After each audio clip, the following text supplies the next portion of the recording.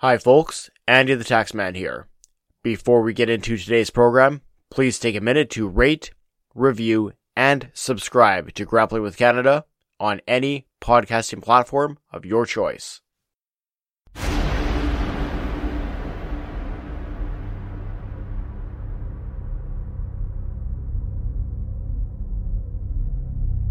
The great Antonio is this guy. I can't even describe what he looks like. He looks like a fucking troll with a page boy haircut, and he's just ridiculously fat, and he's wearing the ugliest mustard-colored yellow, like, sweatpants with these military boots on.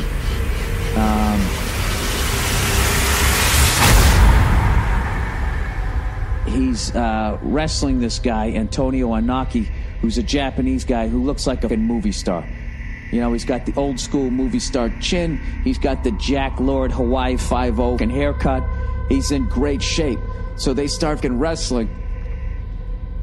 The Japanese guy is being a professional, and the great Antonio, who I guess had a reputation for not selling people's moves and being selfish in the ring, you know, the Japanese guy would punch him in his fat stomach and he wouldn't even move, and then the fat dude would keep like punching his stomach like it's hard as a rock, and people were laughing in the crowd. Guy, like the Japanese guy, throws him off the ropes, and the guy just sort of stops, you know, and doesn't sell the move, and the Japanese guy's looking at him like, what the? And the crowd's laughing. You start seeing the Japanese dude looking at him like, dude, what the? So long story short, they get a few minutes into the round. The Japanese guy has been selling everything the fat fuck's doing. The fat's making the Japanese guy look like an idiot. So fat gets the Japanese guy against the ropes, and he's punching almost like the back of this guy's neck. Super fucking hard. And the guy takes like 3 of them before he finally like blocks the 4th one. And then he just snaps like, dude, what? Like, and he just stands up and just open hands slaps this fat in the head as hard as you possibly can. And the fat page boy guy like turns his head. It's been phenomenal. And the Japanese guy's going making those like, come on, let's fucking fight.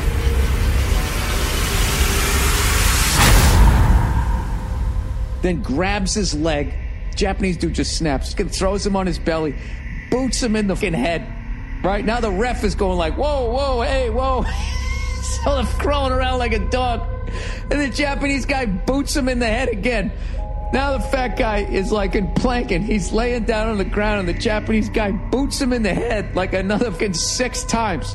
It's almost attempted murder.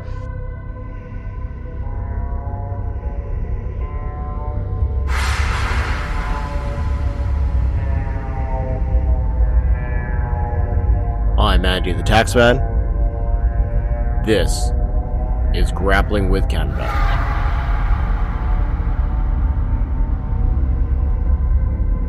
Underground on the Orange Line, there's a disturbing giant disturbing. It's a strange pachyderm. When he gets up, the earth shakes.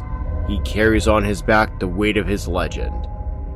Underground, Beaumier Station. People pretend it's nothing. Act as if they don't see that a wreck is washed ashore there, tied to the past by its heavy braids. Oh, what sadness. The great Antonio Beresavage Fortissimo as 10-star horses from Tokyo to Gatineau. Want my photo? Give me some donut. On Earth, it's been years. We saw him on TV in much happier days. He excited the curious, pulling buses with his hair, but the man stronger on Earth sunk down in misery. The day when his little flower broke his too big of a heart, saying to him, I'll leave you. Oh, what a pain for a wrestler, the great Antonio Beresavage Fortissimo, like 10 horses. Star from Tokyo to Gatineau. A heartbreak even heavier than the sum of all his records. It's far too much effort. Antonio suffered so much that his monumental strength, in the end, only became a postcard memory. Sad final. Coming out of a grocery store, That's where he ended his life, away on a small bench, not to disturb the customers, nobody to realize that he was long dead. Poor little giant. Leaving for the long journey, without honors and without luggage. What a pity. But, in the living room, in spite of death, he raised the crowd again. 3,000 people at arm's length, one last time.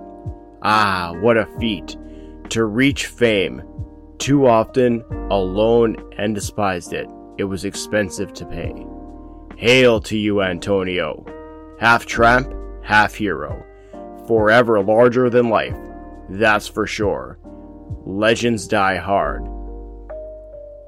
What I've just read to you are the lyrics from the song Antonio by the band Maya, released several years after the great Antonio's passing. Lyrics which encapsulates the wonderful story and the tragedy of the man that they call the great Antonio. Now, today's episode is on one of the more fascinating subjects that I've covered on Grappling with Canada, and easily the hardest to research. There is a long, deep history and appreciation for the strongman story out of Montreal, out of French Canada, that's both impressively told and impressively difficult to separate fact from fiction. Today, in this episode of Grappling with Canada, we're going to be taking a look at the story of the great Antonio. We're going to be celebrating the fact, his accomplishments, his Guinness World Records, and his feats of strength. And the fiction, the exaggerated feats, the exaggerated sense of self, but more importantly, the exaggeration of the story.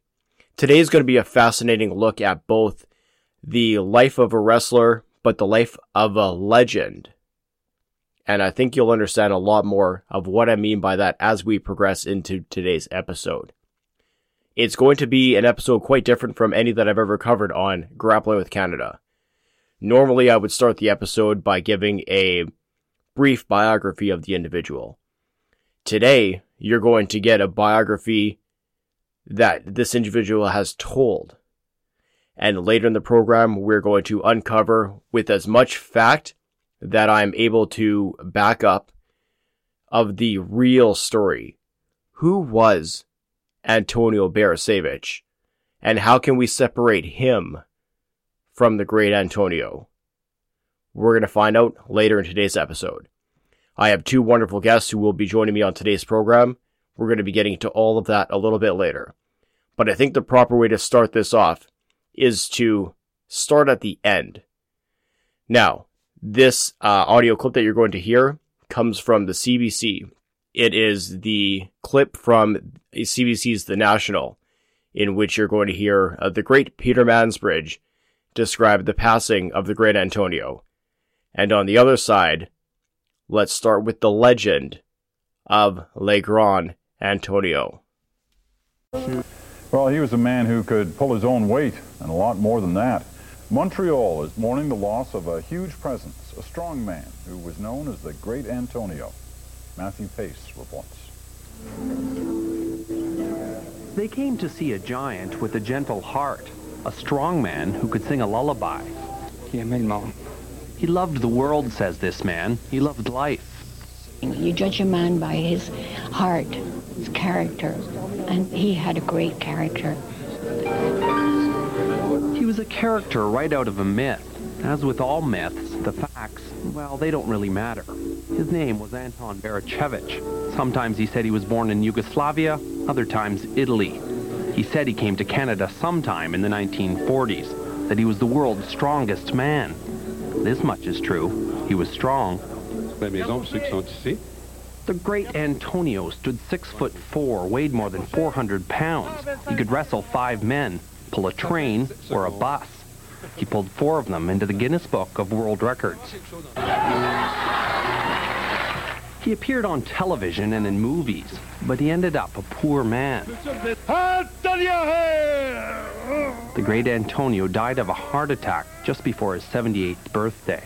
There's so many different stories. Some people didn't know he was Italian, he was Yugoslav. But one thing is for sure is that he's touched a lot of people. Serge Blanc was one of them.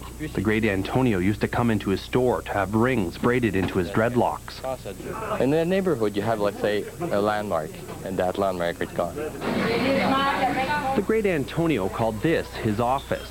You could find him here almost any day of the week, entertaining people with his stories. He even proposed once to Henriette Legault. Of course he wasn't serious, she says. That's just the kind of man he was. I look there and he's not there anymore. We won't see him there anymore on this bench. The bench where he used to sit is empty now, except for flowers. Flowers and memories of a man who lived life large. Matthew Pace, CBC News, Montreal.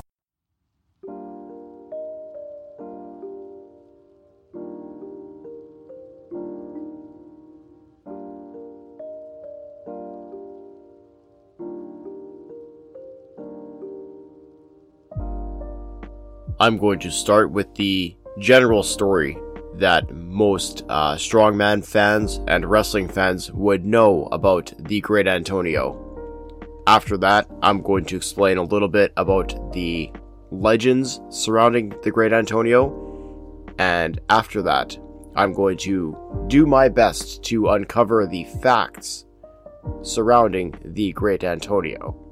Now, this piece comes courtesy of good friend of the show, Greg Oliver, from the website slamwrestling.net.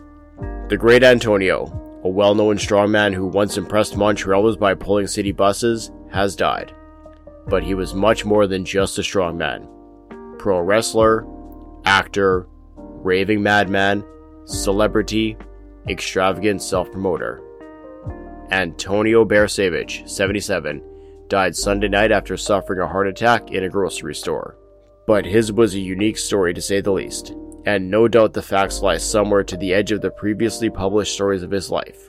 Named Best Montreal Weirdo by the Montreal Mirror Entertainment newspaper in 2002, Beresavage was born Yugoslavia in 1925 of Serbian descent. He worked at age 6 with a pick and shovel, and by 12 had graduated to pulling trees out of the ground with a cable around his neck. At age 20, in 1946, he came to Canada and learned of the history of the strongman in Canada. Names like Louis Cyr, Victor Delamare, and the Berlion brothers. Paul Vachon wrote about the Great Antonio in his self-published book, When Wrestling Was Real.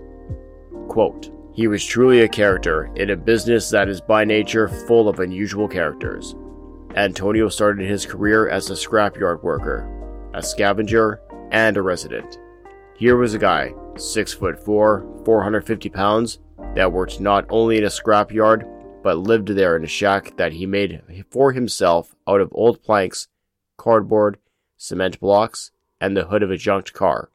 The owners of the scrapyard let him stay there in exchange for the work that he did moving scrap iron around," Vachon wrote. Nobody ever really knew his origins, but he spoke in a mixture of French, Italian, English, Russian, and a little Hungarian. Beresavage got stronger moving the scrap metal around and graduated to moving cars and buses around the lot. He showed up at a Montreal bus terminal, moved a bus in front of many people, and a legend was born.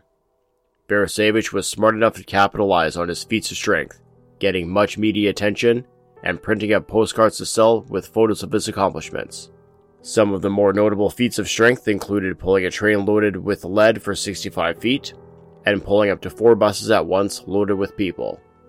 Sid Stevens, director of Sun Youth, a Montreal community aid group, recalled one feat performed by the giant, who stood 6'4" and weighed about 500 pounds.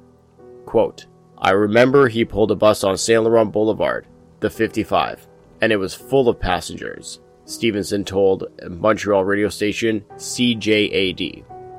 The bus driver was pleading with him not to because he was kind of late on his schedule, but he didn't care.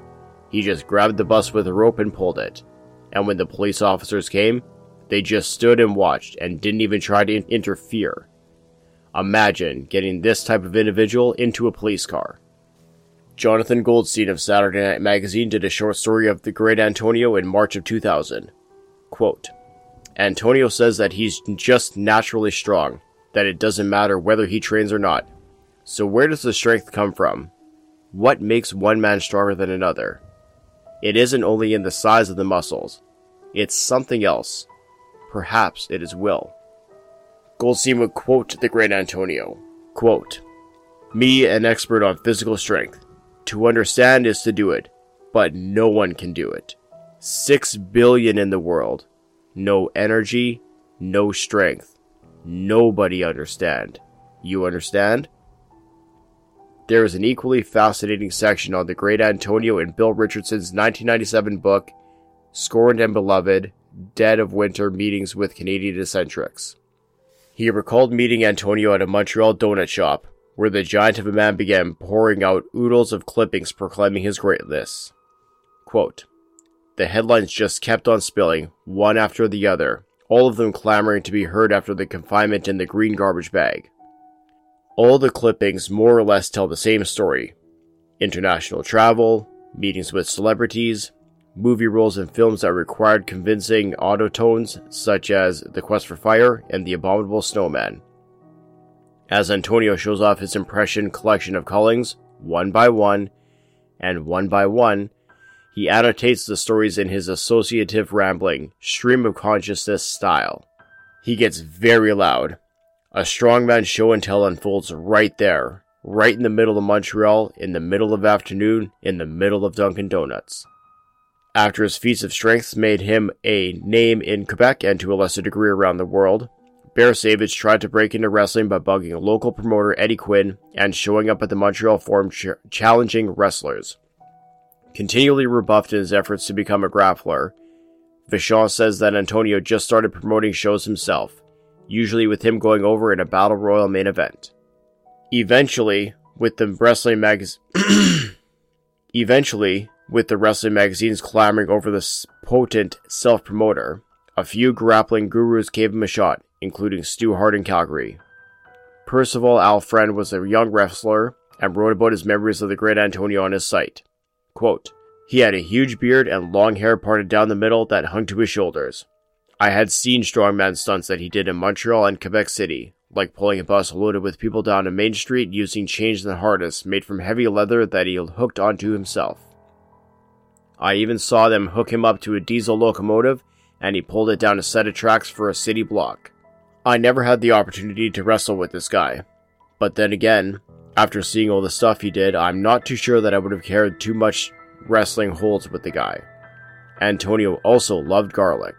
He would eat clove after clove of the stuff, as it said it gave him lots of internal strength and kept his heart good. He never had too many dates, even with the worst looking gals that followed the guys around the arena. The truth was that his body reeked from the garlic." According to Vachon, Antonio was simply unmanageable for wrestling promoters who were used to getting in their way. Quote, "He was a prima donna, and when he saw the big crowds, he figured it was all because of him." For the last number of years, Bear Savage seemed comfortable being a well-known weirdo around Montreal, someone that everyone had a story about seeing somewhere, usually on the subway, or popping up unexpectedly in front of a city bus, wanting to pull it. Claiming to be a descendant of extraterrestrials, he peddled his pencils and postcards everywhere. His hair grew even longer than during his wrestling days, with dreadlocks that descended to the floor and the bottoms wrapped in electrical tape, which made it possible for him to golf with his hair. On a handful of occasions, he would attend local wrestling shows, usually to visit old colleagues like Paul LeDuc or Deepak Singh. In Scorned and Beloved, Richardson perhaps puts it best of the last loony years of the great Antonio's life. Quote, "Perhaps it's not so surprising that he chooses to dwell in the marble halls of his halcyon days. He trails a magnificent past, that's for sure, and God knows he worked hard for whatever rewards he has received, as any of the bus-pulling photos can attest. He worked hard with what he had, with strength, nerve, and more than a little gall." Now, many of the other stories about the great Antonio would involve not only his feats of strength, but his feats of consumption. It would be claimed that Antonio could eat up to 50 chickens in one sitting, that he could eat over 10 steaks in one sitting, that he would eat 30 hot dogs for breakfast.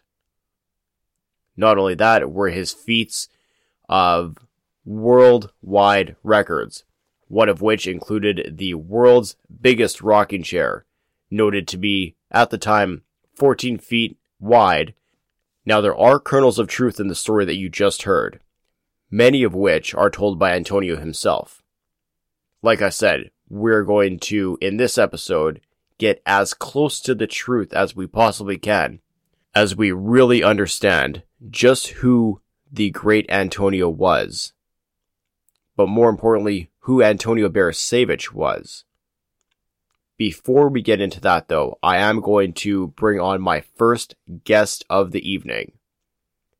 David Williams is a Canadian podcaster. He's the host of the Fireside Canada podcast, one of my personal favorites. It's a podcast where David does an exceptional job of talking about Canadian folklore and legends.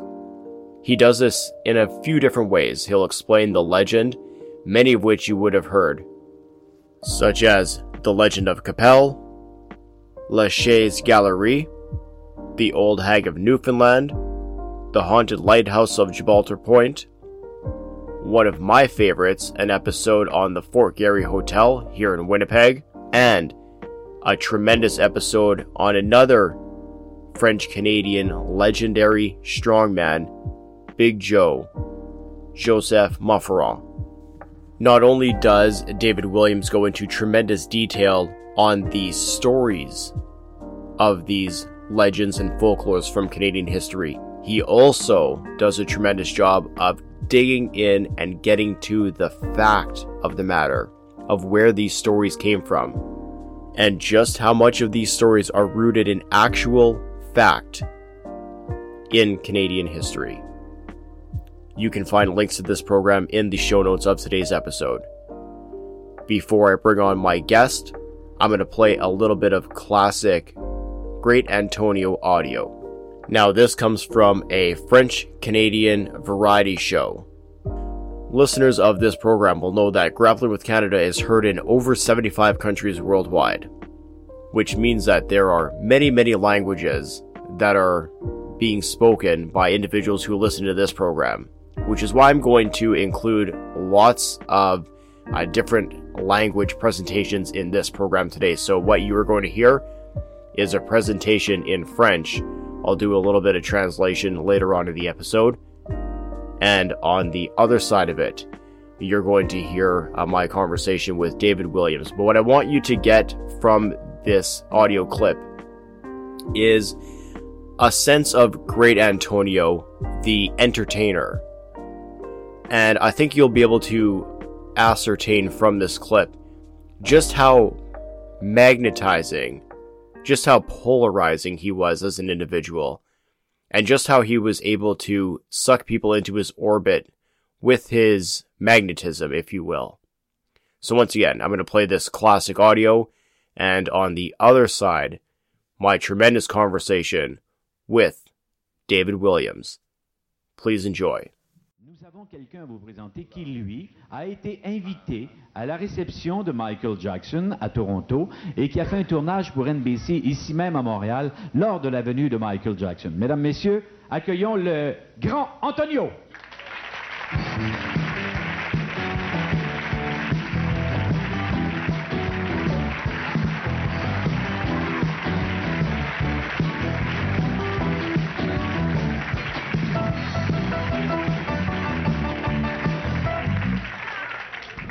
Il est pas tenable. Le grand Antonio, venez me voir. Mondial, une minute. Attention.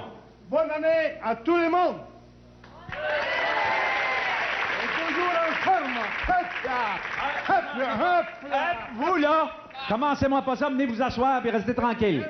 Vous là, Antonio, imaginez-vous, je l'ai amené me parler de Michael Jackson, il me parlera jamais de Michael Jackson. Regardez bien. Bon, regardez, on y va avec le boom? En direct. OK, on y va avec le boom. L'émission, les numéros de la télévision. Une minute. Pour l'émission, mon tuxedo, c'est Classy. Classy Tuxedo, le meilleur du monde. Je suis Classy. Marcotte, numéro 1, mondial. Oui, c'est vrai, c'est un classique. Bon, il a parfaitement raison. Bon, asseyez-vous 2 minutes, là. Oui. Parlez-moi de Michael Jackson que vous avez rencontré. J'espère que vous n'avez pas fait peur à Michael Jackson de même. Vous me faites peur effrayant de mourir. Les seuls au Canada qui a rencontré Michael Jackson sont moi. Asseyez-vous, je l'aime mieux assis. Pas de problème. Dis-moi-toi, pas besoin de dire vous. Je suis en vedette de la mission Canal D, c'est mondial. Ben, j'espère. Maintenant, j'étais invité à Toronto à Michael Jackson, à la photo qui est là. Oui. Il était invité au party privé. Oh, où est-ce que c'était? À Toronto, au hôtel 4 saisons. Oui. Au party privé. La photo là, était faite par Color Lab. Ouais. Color Lab est le meilleur photographe au monde. Mais mon Dieu, vous fréquentez avec le meilleur monde au monde, vous? Quand tu vas voir une photo en couleur, c'est Color Lab. C'est européen. ça La qu'on appelle photo, de la plug, la Daniel? photo des superstars. Ça, c'est Éco-Vedette. Ah oui. L'émission, les vedettes et le journal, le numéro 1 des artistes et de la télévision. Bon, ça y est. Hey, grand Antonio, parlez-moi de Michael Jackson. Comment il est dans le privé? Michael Jackson, c'est un petit gars très bon. Mais quand il m'a vu à moi, Oui. Michael, Y a-tu eu peur? il était gêné. Il était gêné. Il parlait avec moi, je le dis pour la vérité. Ah ouais? Je veux dire, après, il a commencé, il a dansé avec lui, il a chanté. Il était invité à Montréal, la télévision américaine est venue filmer à Montréal, à NBC. Ouais. Et Toronto, il était invité au party de Michael. Bon. Alors, il y a beaucoup de champagne, des vins, des cognacs, des sandwichs au caviar, des biscuits, de tout ce que tu voudras, des vodka. Ouais. Combien tu voudras? Vous en avez bien profité? En masse. En masse. Je veux dire, Dites-moi, Antonio, à combien vous êtes rendu, là? Combien de livres vous pesez? 510. 510 livres? Oui. Michael, je veux dire, à quel journaliste de la télévision et à quelle télévision était capable de rentrer? Des bodyguards partout, dehors de l'hôtel, en dedans de l'hôtel, et des 2 étages bloqués. Juste moi qui était capable de rentrer. Pourquoi il vous a invité? Parce que moi, je suis le vedette de la télévision américaine. Ah bon? Et renommé mondial, me connaît à Michael, tout le monde connaît Antonio mondialement. Je tiens 5 records mondiaux. Regardez ça. Tire 4 autobus. Ah ben oui, mais... Record mondial, ça te la donne. Le président Reagan en photo, le pape, notre reine Elisabeth, mère de l'apôtre Trudeau, Maroni, Frank Sinatra, Elizabeth Taylor et ma photo. Ça, c'est un souvenir pour toi. C'est une carte postale. Les photos faites par Color Lab à Montréal. Color Lab est le numéro 1 de la photo couleur mondiale. Hey, Michael Jackson, c'est un bon garçon? Numéro 1. Michael Jackson, il travaille très fort. C'est un artiste numéro 1 de renommée mondiale. Ben, Antonio, numéro 1 à un autre numéro 1, je vous félicite. Je vous souhaite une bonne année. Bonne année, Marcotte. Serrez pas trop fort. Et numéro 1, le Télémétropole, Canal 10. Merci. Montréal en direct, l'émission, le numéro 1. Merci. Le grand Antonio, merci beaucoup. Vous êtes bien gentil. Ouais. Mieux de m'en aller. Je veux dire que, hein? I was thinking about, funny enough, I was thinking about poutine, right, or poutine. So poutine, right, became a thing in Quebec, and I think in the 50s. It was invented in the 50s. And nowadays, right, we all Canadians generally, we all talk about how poutine is great. We jokingly talk about it as like the iconic Canadian dish. You know, McDonald's serves poutine, right? Everyone has poutine. But I know that I think it was back in the 70s even, poutine was made fun of by some in English Canada and some in English media, and it was seen as a very pedestrian or very lowbrow dish, right? And maybe that, I'd have to do some research, so I'm not going to claim this, but like it's interesting to me to think about that. Like it was seen as this like working class, lowbrow, peasant Quebec dish, and it took a while for it and to kind of climb out of that. I think we do see a lot of that of like, you know, I think that's partly why we talked about earlier about punching through that for both ways into Quebec media or Quebec culture and the rest of English Canada appreciating Quebec culture. You see that more and more, and finally now, you know, people are actually enjoying Quebec and what Quebec produces. But I think that's really interesting that back in the 70s it was seen as like this lowly dish, and it wasn't nearly as celebrated as it is today. And you can imagine maybe that has some parallels with how Great Antonio was ridiculed as this lowly, uneducated guy who could barely speak a word, and he's not really worth my time. And maybe now is the time for him to shine a little brighter. My name is David Williams. I am the host and writer of the podcast Fireside Canada, The Line, my podcast about Canadian legends, lies, and lore. It's interesting, like, we're talking about Canadian legends and lore, and professional wrestling obviously ties into all of that because you have these larger than life characters, and there's different types of lore, and the lore that we find with the Great Antonio is one that really ties in with you. So maybe let's hear about your experience researching your program, which was covering Joseph Monferrand. Sure. Yeah. So looking at Joseph Monferrand, being a person who's interested in Canadian folklore and history, I knew the name, and of course everyone knows, the song from Stompin' Tom Connors and that kind of thing. And so when I started to research it, I actually got in contact with Historia Canadiana, the podcast, with Patrick over there, and because I know he's from Quebec, and so I kind of touched base with him and said, oh, hey, you're from Quebec. So I got a few questions for you, since he's very into literature and very much in the history side of things, and asked, okay, here's what I kind of understand about Monferrand. Can you kind of answer a few questions for me? Do you have any resources that you know of, especially in French? Because if you're trying to do some research and you want to go on the French side of things, and you're an Anglophone like I am, really hard to find the content. So he kind of pointed me to a few, the main book by Soult, which is like the main biography of Monferrand. And he also answered a very simple question, which was basically, I know I've never heard of him in my schooling here in BC, right? I never learned about him growing up, just learned about him by being interested in folklore. Do they teach about Monferrand in Quebec? And he said, actually, no, they don't, which was kind of surprising to me, because there are government buildings named after him. There are streets named after him in Quebec. And he said, at least as far as he knew from his experience, no, they don't teach about him in high schools. And maybe I think it was like second or third year university, he eventually heard about him. So kind of diving in from there, reading Soult's work on Monferrand, reading as much as I could about him, in the Canadian biographies and that kind of thing, and slowly piecing together the history of his life. And then from there, I kind of dove into a lot of the old newspaper articles.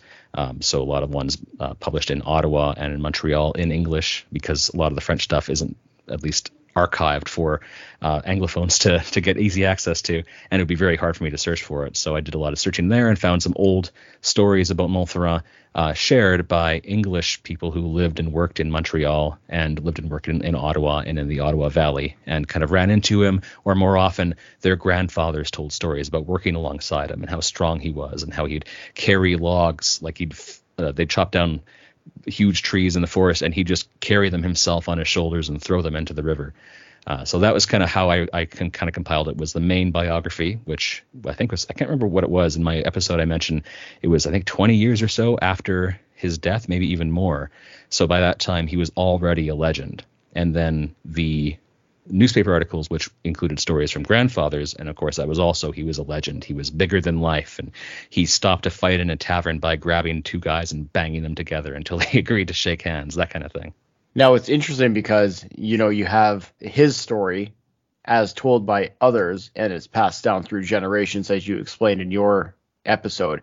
Mm-hmm. Kind of the same thing happens with the Great Antonio, because here's a guy who, although he wasn't born in Quebec or in Montreal, he ends up moving there at an early age, makes a name for himself again at an early age, and you kind of see this progression throughout the 30s, 40s, 50s, 60s of when he arrives.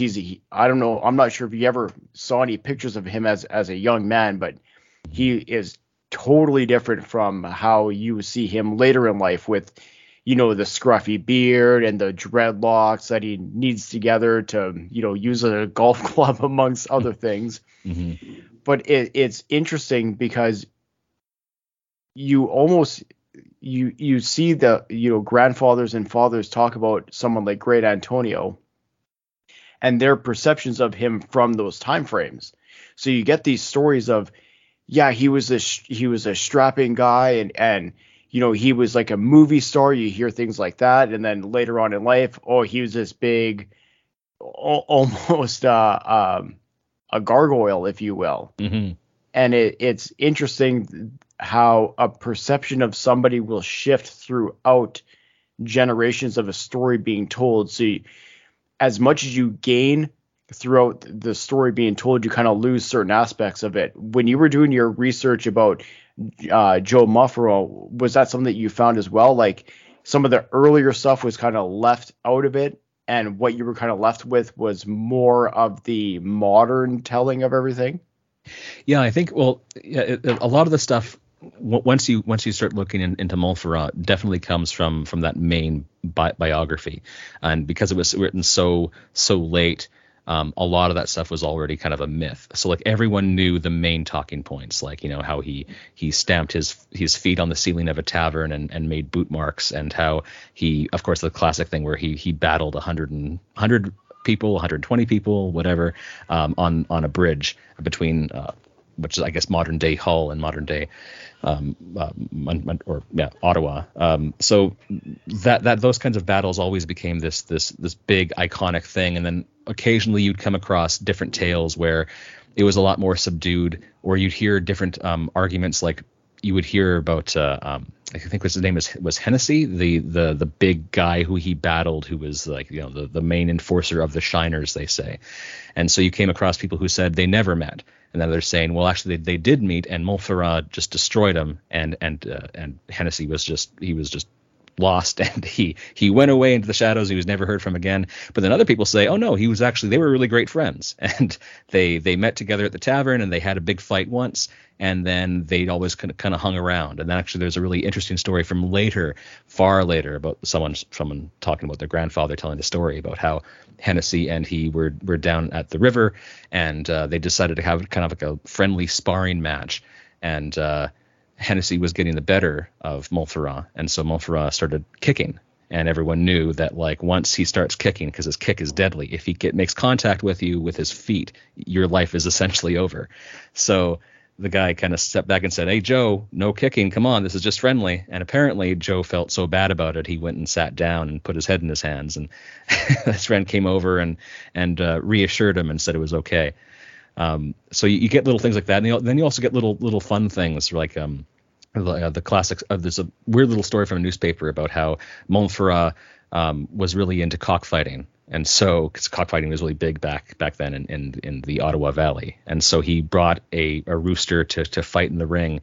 And his rooster was destroyed by someone else's rooster. So he actually, according to this legend, stole that guy's rooster and then ran away with it. And when the guy came around looking for his rooster and heard that Joseph Montferrat had stolen it, he eventually found him at the work camp that he was working out, towards the woods. And the story says that Montferrat ran and hid from him, not because he was scared of him, but because he felt so ashamed that he stole this guy's rooster.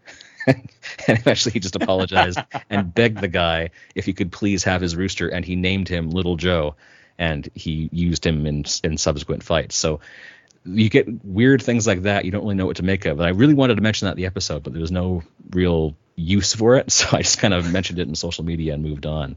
But yeah, you get these little things where he's either treated as this incredibly strong, incredibly brave, incredibly smart man who can do no wrong, and then you get these little fun stories as well that I'm assuming are just good-natured ribbing, rather than trying to tear him down or anything. And then, more realistic aspects that, he was friends with some of these bigger guys that he battled, that they weren't just like two titans fighting, that they were just regular people too. So you kind of get both of that. See, it's fascinating how much that kind of corresponds with the Great Antonio story, because you have the fantastical stories about him. Although he did make the Guinness World Records for pulling buses and having which is my favorite part, having the world's biggest rocking chair, which is just a tremendous record to have. But you have the factual portions, but then you also have how everything gets blown out of proportion, how 4 buses turns into 10, and then it turns into loaded buses of school children, we'll say, for example. Or you have tales where he's doing tug of war with his hair against 10 men, then it's 20 men, then it's You know what I mean? Yeah. And a lot of it is good natured, and it kind of it builds the character. But then you also have the as you put it, the good natured ribbing, where later in life he was impoverished and all that. His kind of unfortunate end of it all, right, where he was kind of on the streets and everything, and he was almost an oddity at that point. Friendly oddity, but the public knew him. There's the great Antonio, almost then as a lark, instead of somebody who was actually viewed as great throughout the 40s, 50s, 60s, for example.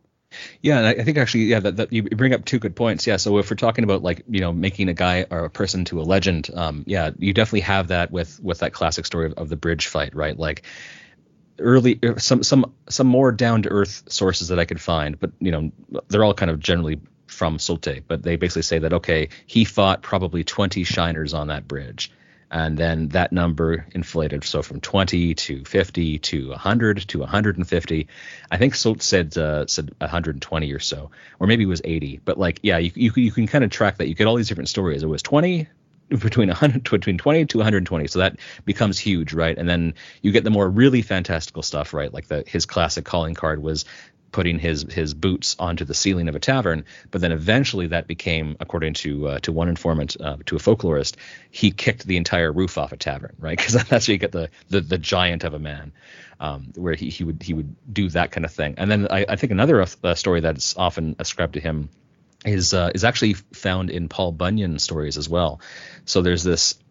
We know that he did a lot of, much like the great Antonio, he did a lot of public displays of strength, right? Because that's a key thing about being especially a French Canadian strongman, but a strongman in general. Is you go into the town and you say, "Hey, dare me to do this," or I bet you want to see me do that. And so he would go and he'd grab a big plow, for example, and he balances it on his chin, and he walks 2 city blocks and comes back, and everyone's mesmerized by how he managed to do this. And there's a classic story where he grabbed one plow by just one hand and lifted it up over his head and then put it back down. It was 500 pound plow, I think. And then that story eventually became, okay, he didn't just pick it up with one hand. He picked it up with one hand and he gestured with it to point someone like which way a store was or which way they should go. And actually, in that story you find in Paul Bunyan stories as well. You find that Paul Bunyan was once plowing a field and someone came along and asked Paul where something was, and he stopped and he picked up the plow and his ox attached to the plow and pointed in the direction of where they had to go, put it back down, and then kept plowing. So yeah, you get these really crazy exaggerations of his strength that become mythical, and as we see, becomes not just a Montferrand story, but also then a Paul Bunyan story. And actually, the funny thing about that Paul Bunyan story is one of the main stories about Paul Bunyan lifting a plow and pointing in a direction is they say that Joe Muffra, right, the anglicized version of Montferrand, what came down to try to find Paul Bunyan to fight him. And so Joe Muffra came upon Paul Bunyan, saw him plowing in his field, and then he saw Paul Bunyan as he reached the end of his plow. He picked up the plow and the ox, turned around, and then kept plowing the other way. And Joe Muffra was so shocked by this incredible feat of strength, he just ran away. So that was the way that the Americans took the legendary Joe Muffra, which they knew about from French Canadian stories, and showed that Paul Bunyan was even better because he scared Joe Muffra away with his incredible strength.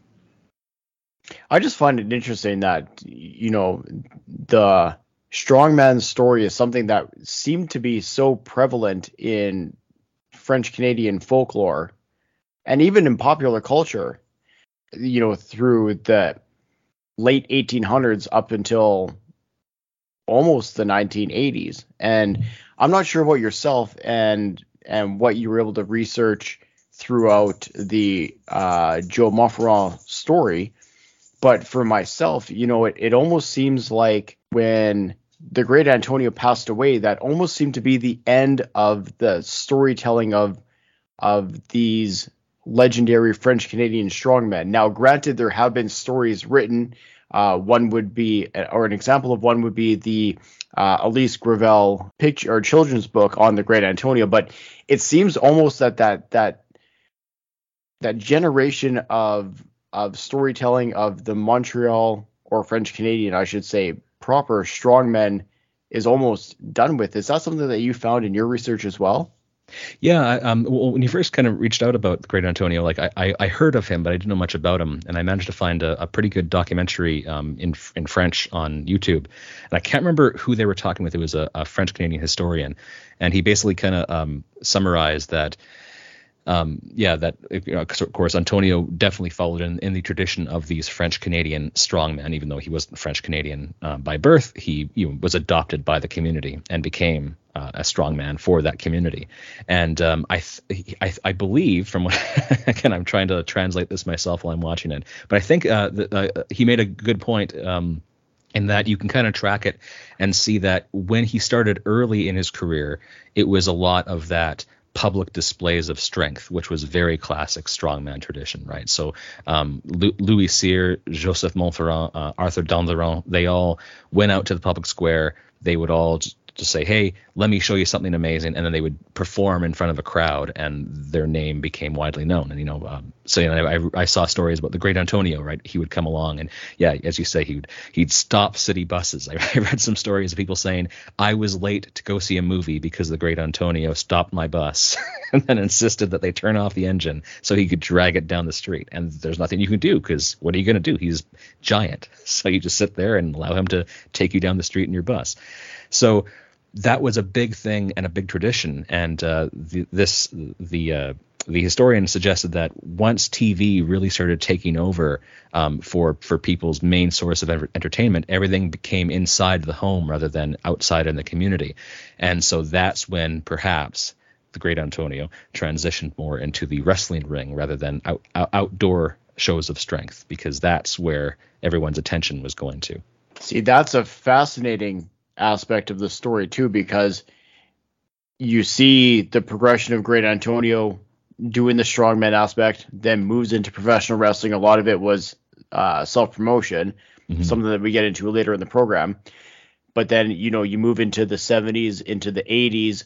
Now he's a television personality. And he's on a lot of the French Canadian telethons. He's on a lot of the variety programs, as we used to call them. He's on Johnny Carson in the late 80s. You can see the progression as people's interests change. He almost changes with them, but then it gets to a point where it almost comes to a dead stop. And he's almost viewed as, at that point, so we would be talking about early 90s, now he's almost viewed as an oddity rather than a cultural phenomenon, if you will. Yeah, and I definitely got that sense as well, and I don't know how much of that was true with the French media versus the English media. Like when I was looking up articles about him in English, you'd see a lot of derision in his later days, right? People saying that, like, oh, he can barely speak English, and then they would quote him, and he would sound very halted in the way he was speaking, and you're like, oh. And then, like, actually, I even saw one article which really I thought was amazing. The reporter talked about how the Great Antonio was illiterate. He's like, oh, well, he's illiterate. And illiterate is a very interesting word to use there. Of course, he wasn't illiterate. And if you watch the videos of him, he speaks, as far as I can tell, very good French, if not very fluent French. Obviously, he could read because he did amazing artwork and murals and that kind of thing. He cut out headlines about himself. So illiterate doesn't mean you can't read English. Illiterate means you can't read at all. You're not educated. So to use that word really suggests that there was this idea that some people, perhaps in the media, wanted to get across, of this idea that the Great Antonio was an illiterate, an uneducated person, and therefore worth looking down upon, or maybe taking down a peg. I kind of got that impression from some of the stuff that I read. See, you're not far off, because I also found the same. It's interesting what you get from French Canadian sources, from overseas sources, which I have a few that I've come across in my research, and then from English sources. And there's definitely a large disconnect between how he's perceived, specifically, we'll just talk about Canada here at this point, specifically in French Canada, and then how he's perceived in English Canada. So in French Canada, he's one of them, right? Like you said, Would he have been the most fluent of French? No, but he also spoke 7 languages. You know what I mean? So there's that part, and English was not his strongest suited one. Mm-hmm. So now when you read tales of him being Great Antonio in places like Calgary for Stampede Wrestling, you read about him in America, and you read the comments that people at the time had to say, and they would find him difficult to communicate with, mm-hmm. the language barrier, right? Mm-hmm. So then it's like, well, is he slow? Well, no, he just doesn't, like, English is not his strongest language. Keep in mm-hmm. mind, he can speak, I believe at one time it was French, it was Italian, it was Russian. He could speak Croatian, he could speak Ukraine. Like, there's 7 or 8 different languages that he on top of English, mm-hmm. right? So it's very easy for English Canada, especially prejudices. I can't mm-hmm. speak right now, but you know what I mean. Yeah. Being what they were at the time, that they would kind of look at him as being behind or slow or illiterate, as you had said. Yeah, for sure. And you definitely get that sense. Like, I remember, you read about him in books or compiled articles about him. Yeah, definitely in the English or in English-speaking Canadian press. Yeah, and you get that impression that, well, he's so big that he must be big and dumb. And yeah, he can barely speak English, so he must be illiterate. Again, which, like, no, he can read just fine. He was a very, very talented guy and a very charming guy from what I could see. He just didn't speak our language that great. That shouldn't be a big deal. But yeah, so you definitely get that skewed view of him in the media. Now, one of the other things that I wanted to ask you about, during your research for the Joseph Moffron episode, because I find it interesting that, a couple of us Western Canadianers, if you will, would be so interested in French Canadian folklore. Mm-hmm. That part is right up your alley, specifically because of what you do with Fireside Canada. So I wanted to know, what is it about how the French Canadians preserve and discuss their folklore that is so much different than what we have in English Canada, but more specifically in Western Canada? Oh, yeah. That's a big question and a hard question to answer. But, like, I think when you're looking at French Canadian folklore, it's because they, a lot of the folklore is stemming back from the first French people to come onto this continent, right? So, like, from the late 1500s, the early 1600s, and so you can actually trace back stories of strongmen, like you look at Louis Cyr and Joseph Montferrand, but then all the way back to the very folkloric, very legendary Ti-Jean. Have you ever heard of Ti-Jean? That one I'm not familiar with. No. Yes, so Ti-Jean, like, he's not a real person, at least as far as we know. He's a legend. So Ti-Jean is a very popular character in Quebec folklore, although not as popular as you might think. But, like, there was a lot of videos about Ti-Jean back in the 60s and 50s, I think. But he stems back very, very far. He's part of the contes, which is a certain part of French Canadian folklore. So you have certain legends and stories that are told as if they were true, like Le Chasse-Galerie is told as if it was like a true thing, and then you have classic contes or stories like these old-fashioned stories about kings and princesses and monsters and that kind of thing. And Ti-Jean is part of those contes, those stories about Ti-Jean was this larger than life, incredibly strong, incredibly brave hero who would do all these various things. So it would be Ti-Jean and the monster of the hill, and Ti-Jean saves the princess, and Ti-Jean this and Ti-Jean that. It's all these different Ti-Jean stories. Ti-Jean being Petit Jean, or Little John. And so back in early days of French Canada, he was this really strong hero, and it was one of the many stories you'd hear around the fire, where you'd listen to these great escapades of Tijon and how he saved this princess from this evil monster or from a king or whatever else. And then as it progressed, he became this very strong lumberjack. And then in the 50s, there were videos made where Tijon was this little kid, and he's like this little boy who goes around, and it became like this government thing where he would go to the lumber camps and he would throw logs into a big pile of logs, and he'd hack down all the trees faster than all the men, and they'd all admire how strong he was. And then he'd go to somewhere else, another thing of industry, and go show that industry. So it was a way to like educate kids about how the industry of the province works with this legendary character, Tijon. And if you look at his history, you can also see that there is influence by and influence on, perhaps, First Nations legends and traditions as well. So you can kind of see Tijon a little bit in Nanabush or Nanaboso, which is another certain strong legendary character from First Nations traditions. He's more like a trickster. And so they're not quite the same, but they overlap. And in some Métis traditions, you can actually find that they're used interchangeably. Tijon is very much like, or in some ways is, Nanaboso or Nanabush or Whiskey Jack. And so you can trace that through there and see how they've influenced and kind of made up these various stories for several different cultures throughout that region of Canada. And then you can trace it even further, perhaps, according to some folklorists, where you can see that Tijon may be based on a character from Brittany, which is in northwest France, just known as Jan or Yannick. And he was, again, that very big, larger-than-life giant, or at least very strong hero.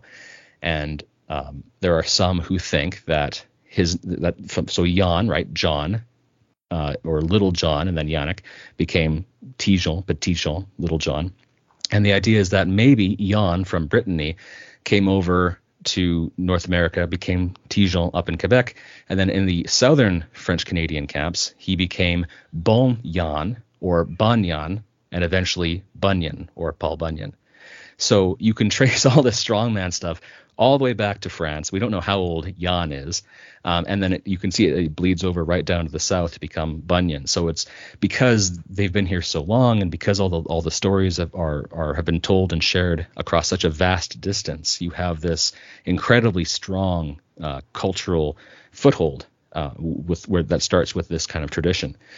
And so, yeah, I think that's a big thing that you don't really get, especially out here in the West, because much of Western Canada didn't really see a lot of settlement until quite later on, right? So you don't get a lot of those stories and those groups of people coming out to the West. And a classic idea of looking at folklore is to have a really good, strong sense of folklore and folk legend. Is you need a significant size of a community, and then you need a lot of isolation around that community. So that's perfect for lumber camps and stuff. You go out to the bush, you're with people for about a year or so, you tell stories to pass the time because there's not a lot of entertainment out there, and then the stories are shared, and the people who can tell the stories are valued almost as much as the cook. Whenever you're trying to get a lumber camp going, you look for a great cook first, then a great storyteller, and then maybe a good foreman. And you didn't see that as much until because no one really came out to the West until much, much later in the country's history. See, that is absolutely fascinating. You could draw a straight line from France proper to French Canada, and it makes perfect sense what you're saying about the length of the settlement being there. Obviously adds time for aspects like this to percolate, right? You're not going to get the same thing in BC where you're based, or Alberta, or even here in Manitoba, because we haven't been here that as long, right? I think if you're looking at the grand scheme of colonization, settlement, if you will, right, we're talking about a few hundred years, right? Where some of these are 400 to 500 years or more, right? Especially what you're talking about, dating well back in France. So that's definitely a fascinating aspect that I would have never considered, I guess, how far back some of these stories can be traced. But it does make sense now, when you look at how these folklores kind of take hold and take root in French Canada, it makes sense that a character like,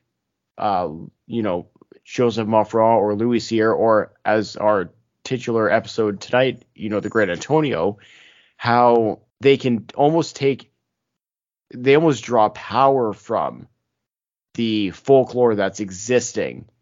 And there's almost this built-in base that is ready to believe in this person based on previous exposure to stories like that is deeply, deeply rooted in the culture of French Canada. Yeah, for sure. Like, yeah, there's this very, very strong connection, right? And like, you can sense that when Great Antonio came along, he's coming along in the footsteps of these other characters, and everyone has heard stories from their parents or grandparents or whatever about these larger than life strongmen performing amazing feats, and here's Great Antonio doing the exact same thing. Yeah, and you can tie it right into that tradition. And I know that, like, I kind of mentioned this in my episode back in the 70s. The two writers of the Dictionary of Canadian Biography, they did this massive multi-volume set, and they got around to Joseph Montferrand and talked about him in their biography book, and kind of theorized, like, why is it that the strongmen are so popular, especially amongst French Canadians? And they basically said, well, they feel that it's because, I guess I'll quote here, like, the more a society feels weak and threatened, the more it clings to giants. So the idea that, French Canada, especially after the English essentially took over, they continued on living as within their own community, but there was this need to identify their own cultural traditions and show themselves as being strong. And so by celebrating and sharing these kinds of stories, the characters become cultural icons of a French Canada that is important and strong and resilient and can endure.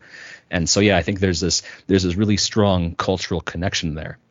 I think also a big thing about these kind of characters, and you can kind of see it through Great Antonio and Louis Cyr and Joseph Montferrand, is they all come from working class backgrounds, right? They're not rich princes. They're not from a lot of wealth. They worked hard for a living. Like, I think even Great Antonio, right? I think one of the original stories when he was a kid was he would pull trees out of the ground with his neck or something like that. Is that right? That is one of them, yes. Okay, yeah. So, like, and that goes right along with Louis Cyr and Joseph Montferrand also being young lumberjacks in the woods, right? They worked with their hands, and they came from working class backgrounds and lived in working class neighborhoods. They were a champion of the people. So you definitely get all these common themes about working hard and making sure that your culture and your people and your way of life endures. See, that part is very pertinent to this episode as well, because you have the Great Antonio, who, for all of his fame and notoriety, was always viewed as a man of the people, right? Regardless of how English Canada viewed him in certain sections, or America, or how he was viewed in Japan. In French Canada, he was always of the people. And it didn't matter, that he was on all the television shows. Didn't matter that he was on radio. Didn't matter that, Johnny Carson, all that kind of stuff. It really didn't matter. And then, the downside of that obviously is how towards the end of his life he ended up. But throughout his career, it was interesting, at least, seeing how he interacted and was viewed as just your not average person. I don't want to say it that way, like pejoratively, but he was almost viewed as the relatable living legend, if you will. Mm-hmm. Yeah, and you definitely get that sense through all of them, is that, yeah, these are relatable, down to earth people. And again, I think that also speaks to the theatrics, right? Like, you could come across this person, whether it's Montferrand or Cyr or Antonio, just in your regular life, and suddenly you see this little event of greatness happen in front of you, right? He's pulling a bus in front of you, or he's getting a group of men on either side to yank on his hair, or I think one French Canadian strongman from the 30s would dare you to try to bend his pinky finger, and you couldn't do it. Like, these are amazing stories you can take home at the end of the day, and it was something to kind of perk you up. But he was just like you, right? You weren't not as strong as him, but he came from the same background, and he was still very down to earth, just like you. Or you were trying to go to work and he stopped your bus to pull it to work for you. Exactly.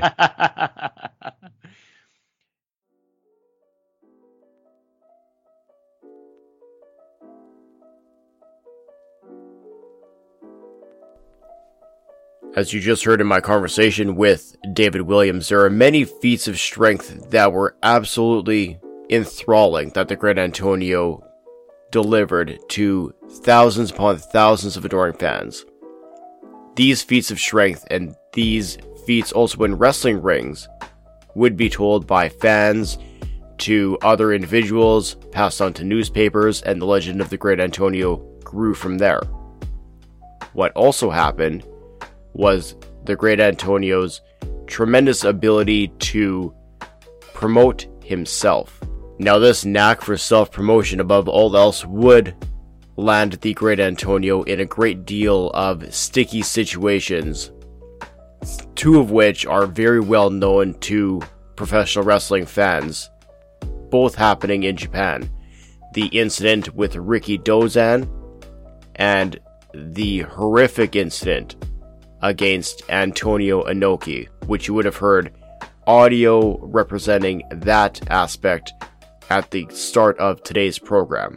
Before I get into those aspects a little bit more, I do want to read a little bit from the Pain and Passion book, The History of Stampede Wrestling, written by author and friend of the show, Heath McCoy. This gives a little bit more backstory about something that Mad Dog Vachon talked about earlier on in the program, with Antonio kind of having a big head and being a little bit difficult to work with. So, from the book again, Stampede Wrestling's Pain and Passion. A Yugoslavian immigrant of Siberian descent who came to Canada in 1946, Antonio Baricevic lived in a Montreal scrapyard sleeping in a broken down bus. The 450-pounder soon discovered he was strong enough to pull a bus around the scrapyard, and he parlayed that into a wrestling career. A beast of a man with a grizzly beard and greasy black hair that hung to the ground, making him look like Rasputin, Antonio made a name for himself in Montreal in the 1950s, hauling up to 4 packed buses at a time down city streets. In 1952, he made it into the Guinness Book of World Records by pulling a 433-ton train 19.8 meters. He also famously braided and taped his coarse dreadlocks together, using his hair, bizarrely, as a golf club. Wrestling promoters from around the world sought to bring him into their territories, and Stu was no exception.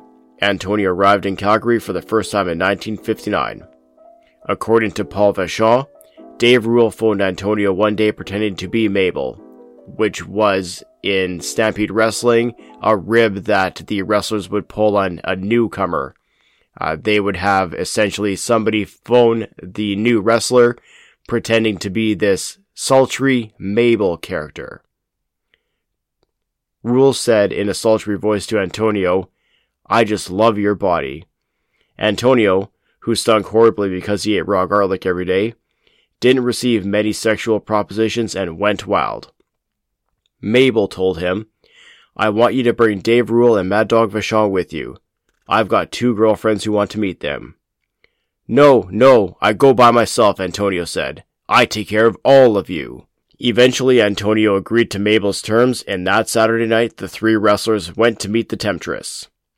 When Mabel's insane husband showed up, he blasted Rule and Mad Dog. As they went down clutching their chests, Mad Dog turned to the Yugoslavian madman and cried, "Run, Antonio, run!"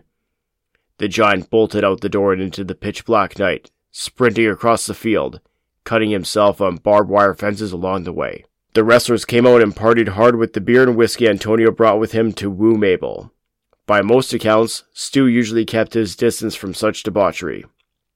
But on this particular night, he too was in on the gag. At 7 the next morning, Antonio called Paul Vachon in his hotel room, ranting that Rule and Mad Dog had been shot and now the killer was out to get him.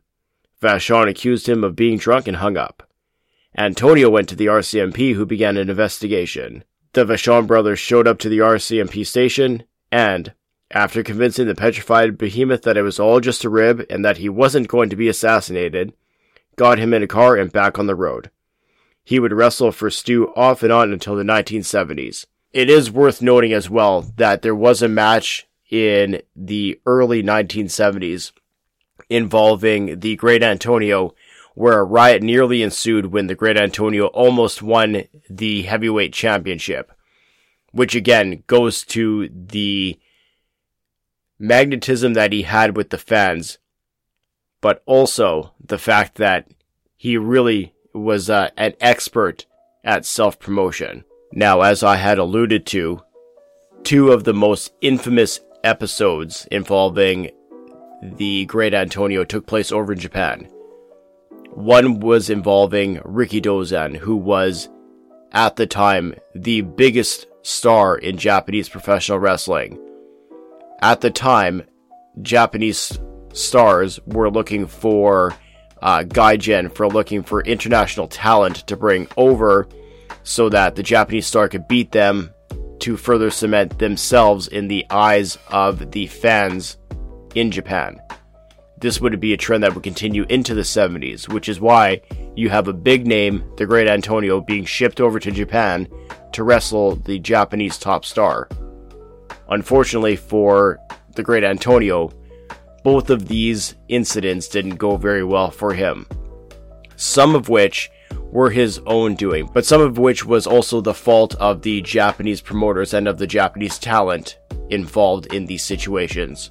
You're going to hear a lot more about these incidents with my next guest, recurring guest and great friend of the show, Javier Oist. Now, Javier Oist, for those who are unfamiliar, is a writer for ProWrestlingStories.com and one of the most fair writers in terms of telling stories about professional wrestlers. And he told a story of when the Great Antonio faced Antonio Inoki and what happened in that horrific situation.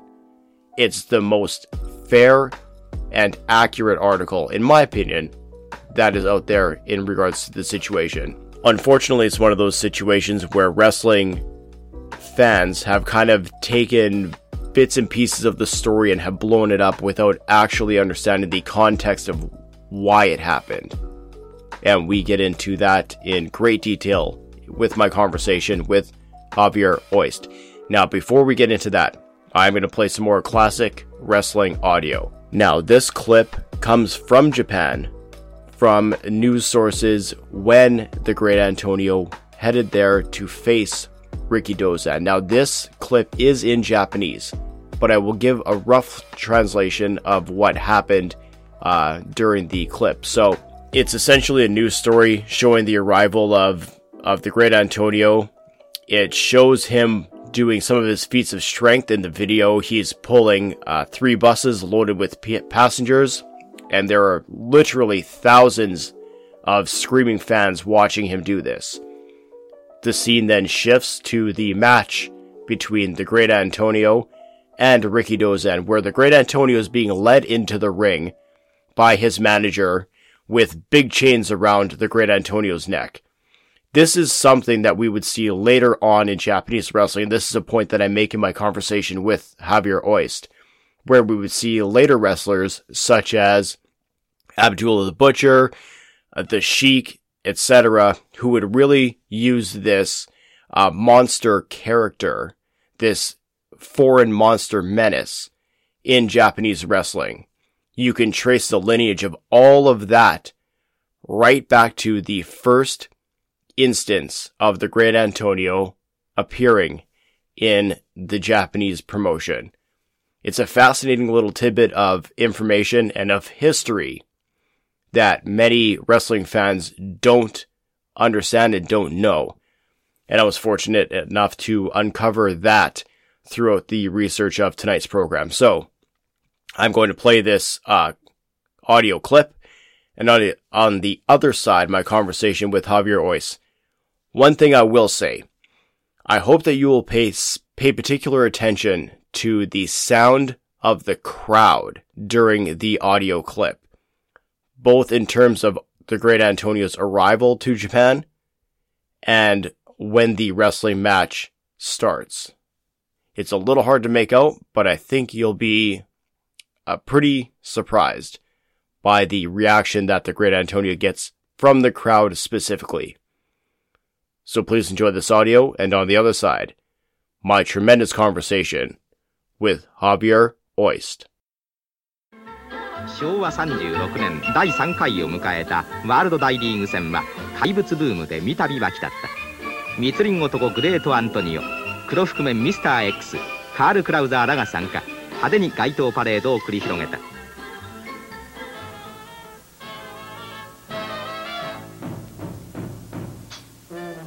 4月28日の神宮外苑絵画館周辺は時ならぬ大群衆で渦まった。オスナオスナの見物人、いよいよ地上最大の怪力ショーの幕開け。満員のバス4台を数珠つなぎにしてアントニオが鎖で引っ張る。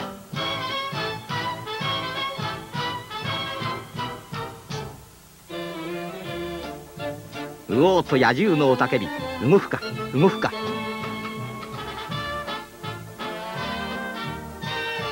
動いた動いたとお客さんは大喜び。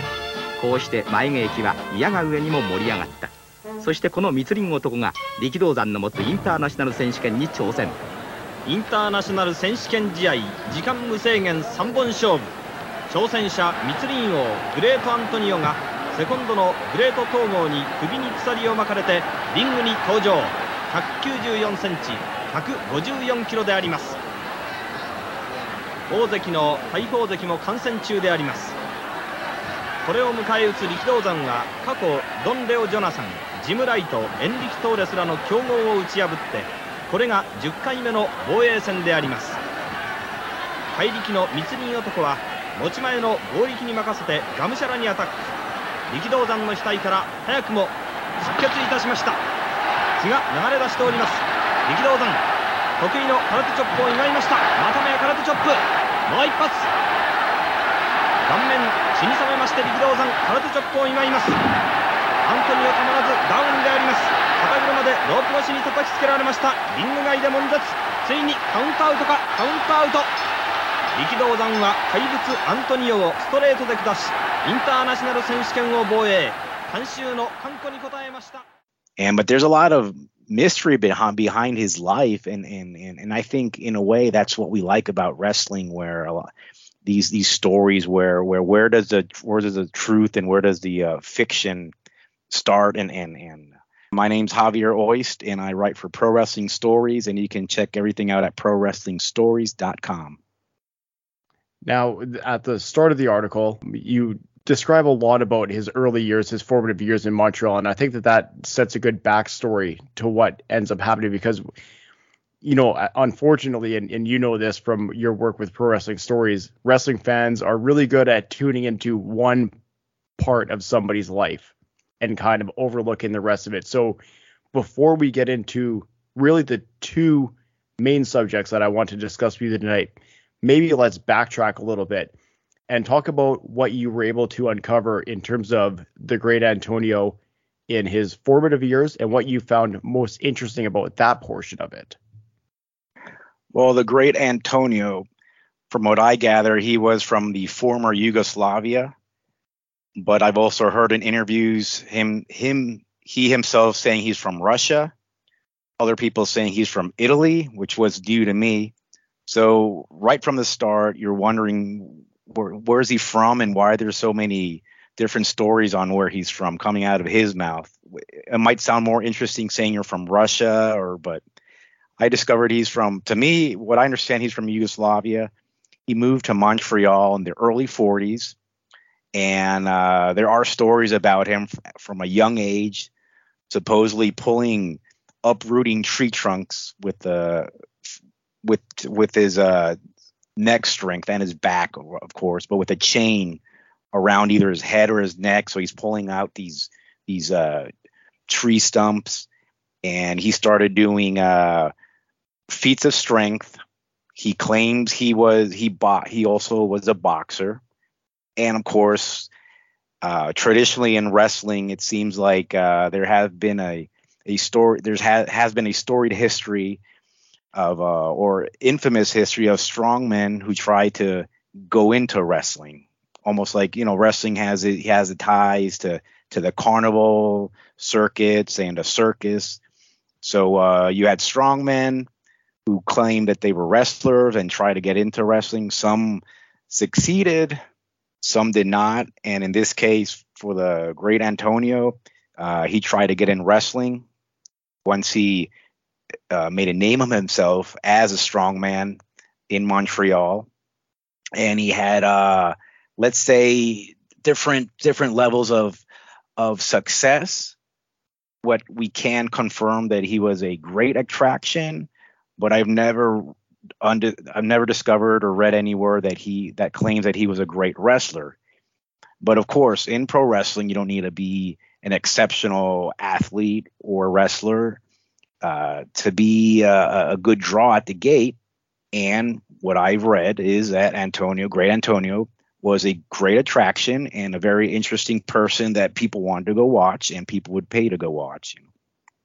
It's interesting. I've come across articles of the Great Antonio, newspaper clippings from the eras, and many of the shows that he was the main attraction on were, you would have a couple undercards, and then the main event would be a battle royal, and he would win the battle royal. So, and this kind of feeds into right away the Rikidozan portion of our discussion tonight, which we're going to get to in a second. But again, we have to lay the backstory. So here you have the Great Antonio, legendary strongman in Montreal. He's winning these battle royals against, 10, 20, 30 men. He's not the greatest wrestler, but that doesn't matter. What matters is what you're hearing about the Great Antonio, that he's coming out on top of, 30 competitors time after time after time. What's lost in translation a little bit is for a lot of his formative years in wrestling, I should say, he was also the promoter putting these shows on. So now you have a situation where, yes, he's going over, and yes, he's absolutely the attraction, but you have the added caveat that he's also the one putting the shows together. So you kind of start to see a pattern develop of he's on top. He's on top because he's been putting himself on top, but that gets lost in translation overseas.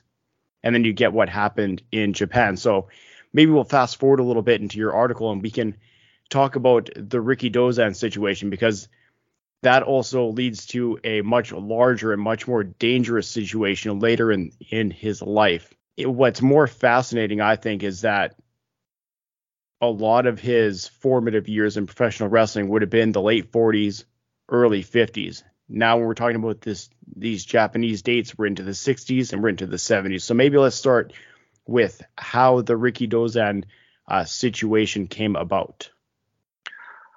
Well, the Great Antonio was introduced to the Japanese public with a lot of flair.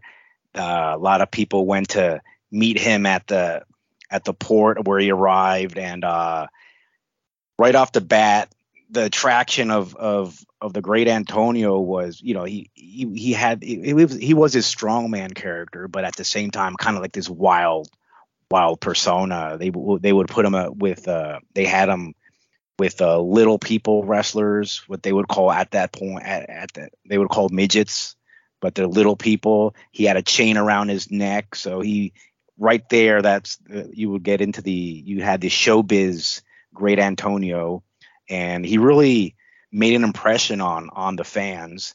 So right there, the attraction, something different for the Japanese public. That wasn't common in the early 60s. Wrestlers to them were very serious athletes. A lot of times former sumo wrestlers like Rikidozan, like Inoki trained under Rikidozan. You had Hiro Matsuda, all these people, not necessarily former sumo, but all with a very strong grappling background.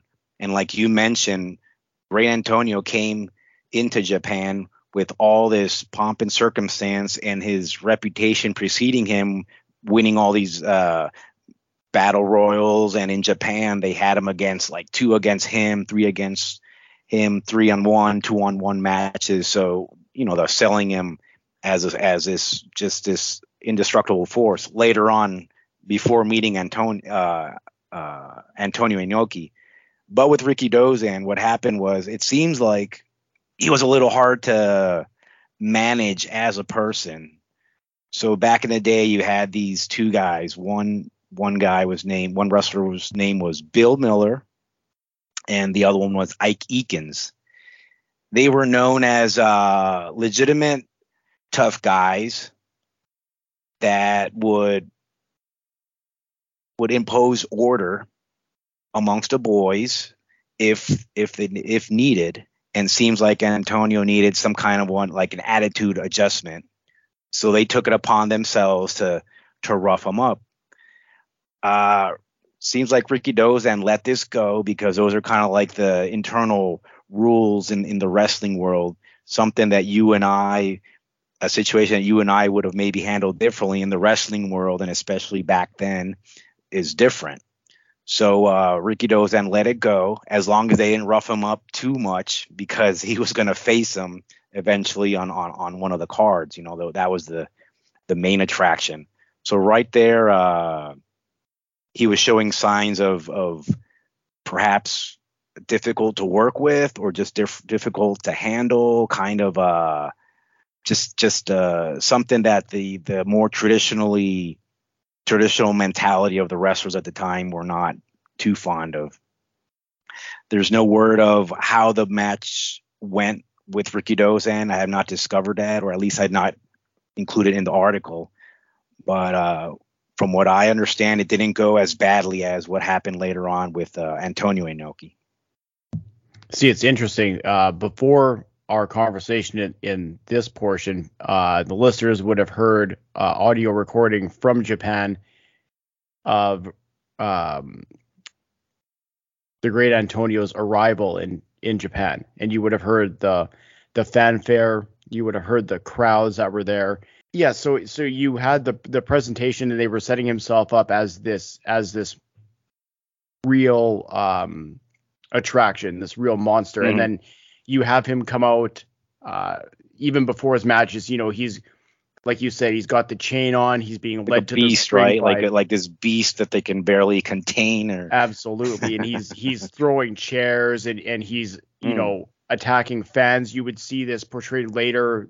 Guys like Kamala 2 or Abdullah the Butcher, the Sheik would make feats like this very familiar for the Japanese fans later in life. But that's kind of all the genesis of this kind of madman character in Japan starts with the great Antonio. So it's fascinating because you have the situation where he's being brought in. He's already got kind of a big head, right? He comes to Japan. He's got massive fanfare. He's doing these feats of strength. There's thousands of fans watching.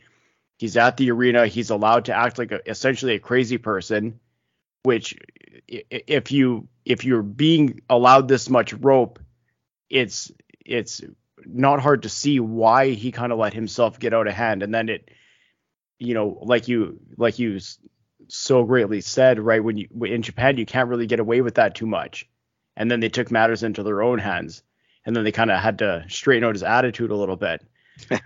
And it's easy to criticize him in a vacuum if you're just presented with, here's this guy who comes to Japan, he doesn't know the culture, and he just acts the way he wants to act, right, without factoring in all of these things that have happened previously to lead up to his behavior. And then you have the Rikidozan fight, and then the aftermath of that is almost, he's in with all this fanfare and he's kind of out with a whimper.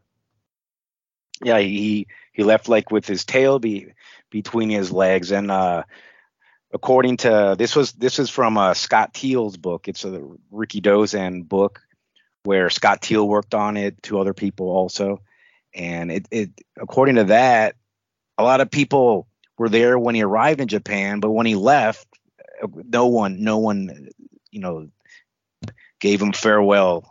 It was almost like it was really kind of, when I read that, I thought, wow, he's probably not going to be invited back to Japan, but that was his story of his early trip to Japan.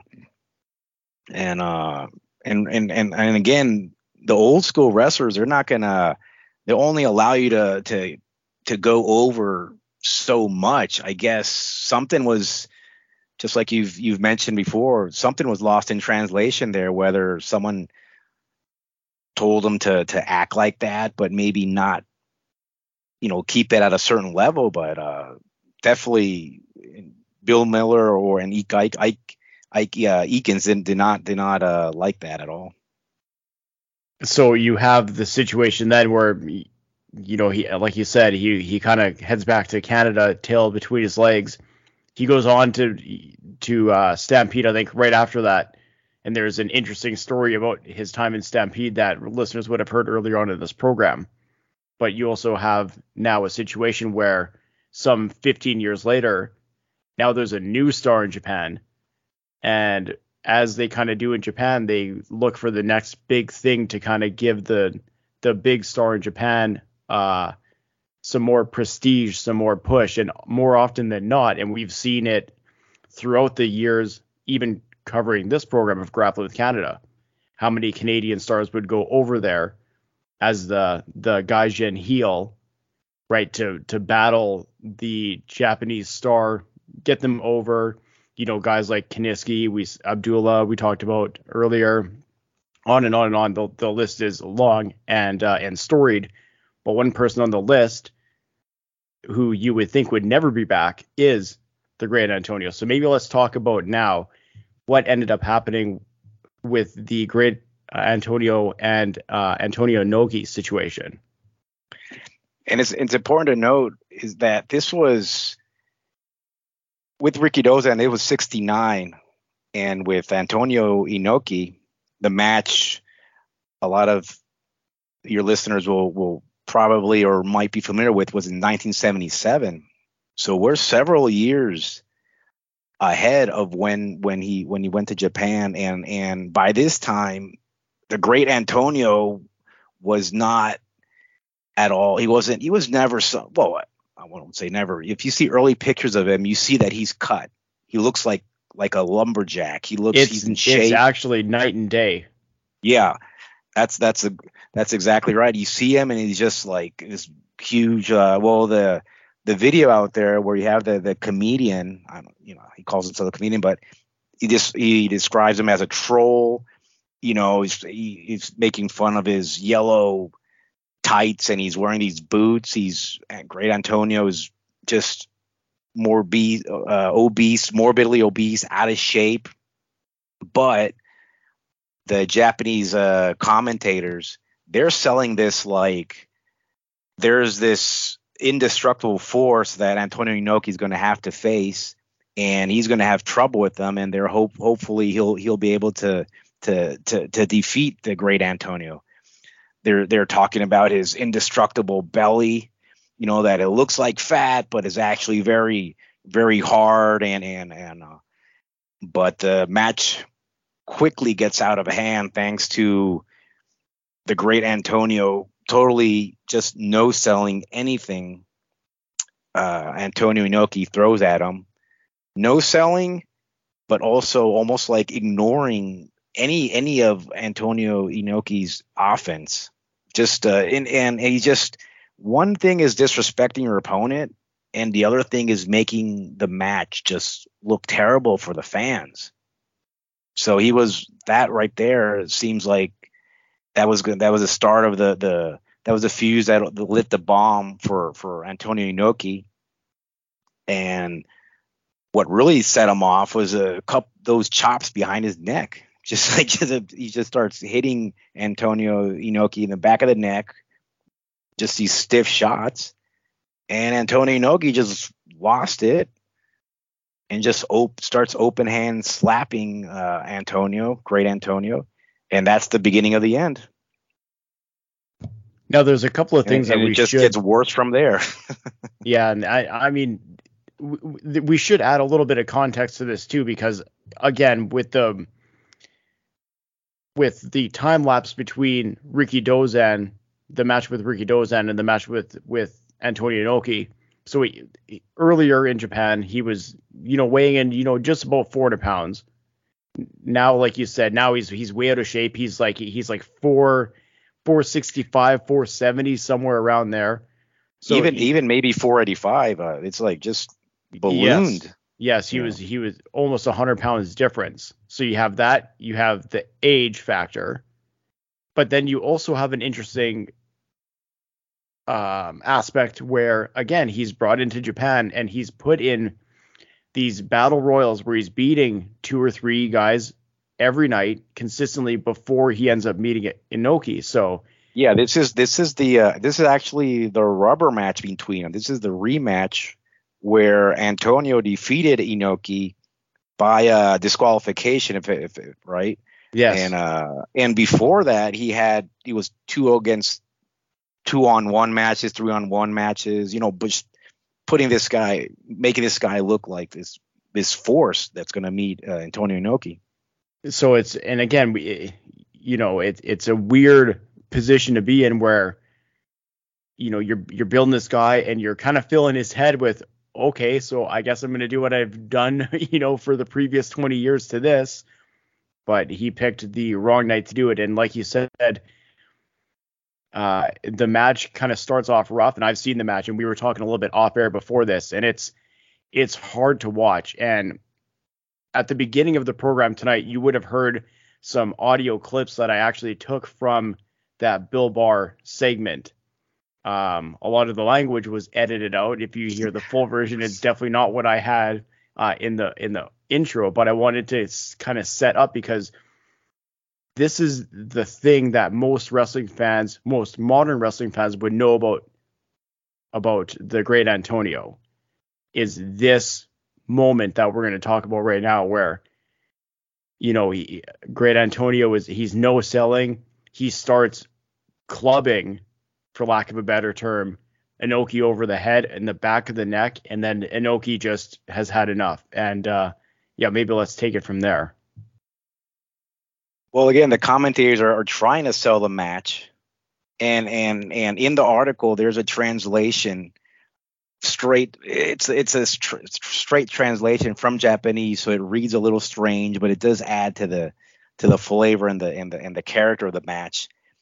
But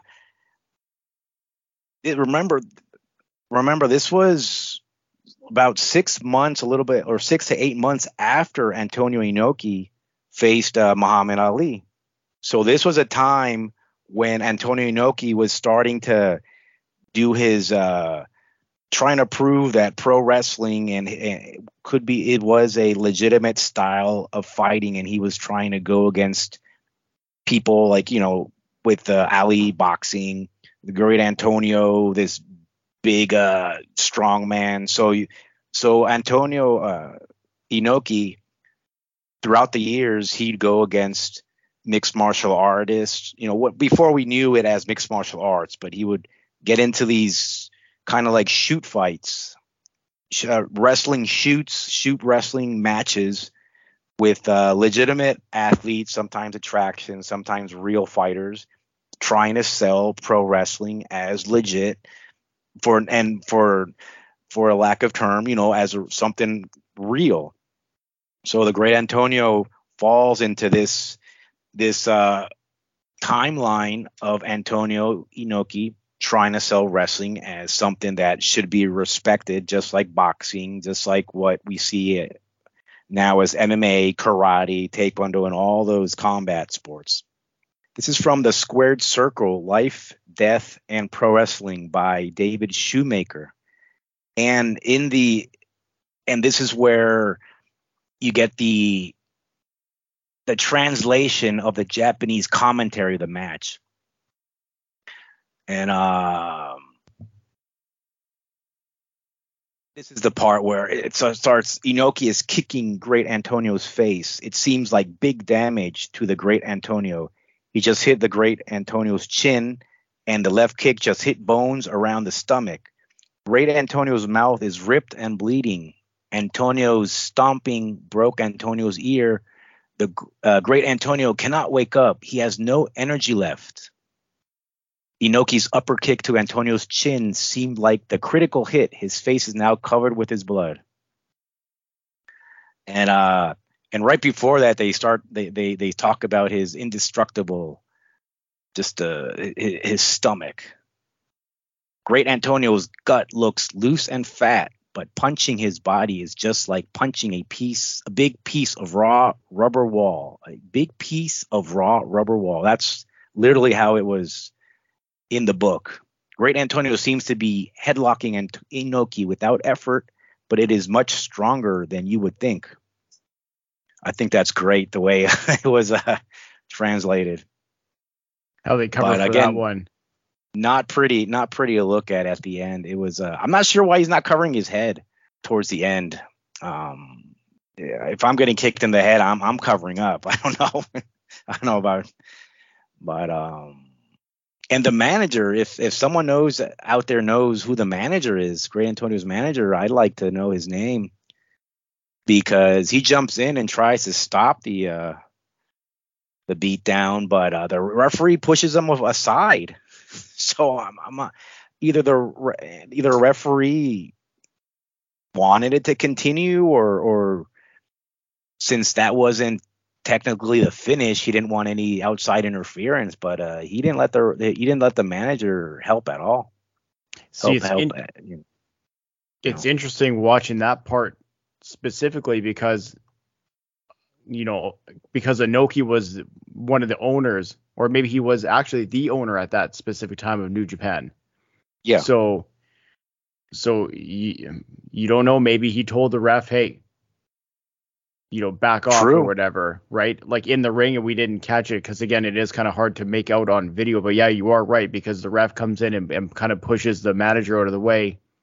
And it seems like the manager does a little bit of a half-hearted attempt to stop Inoki from continually kicking him, but still, it seemed like he was trying to stop it. But the referee definitely stop that from happening.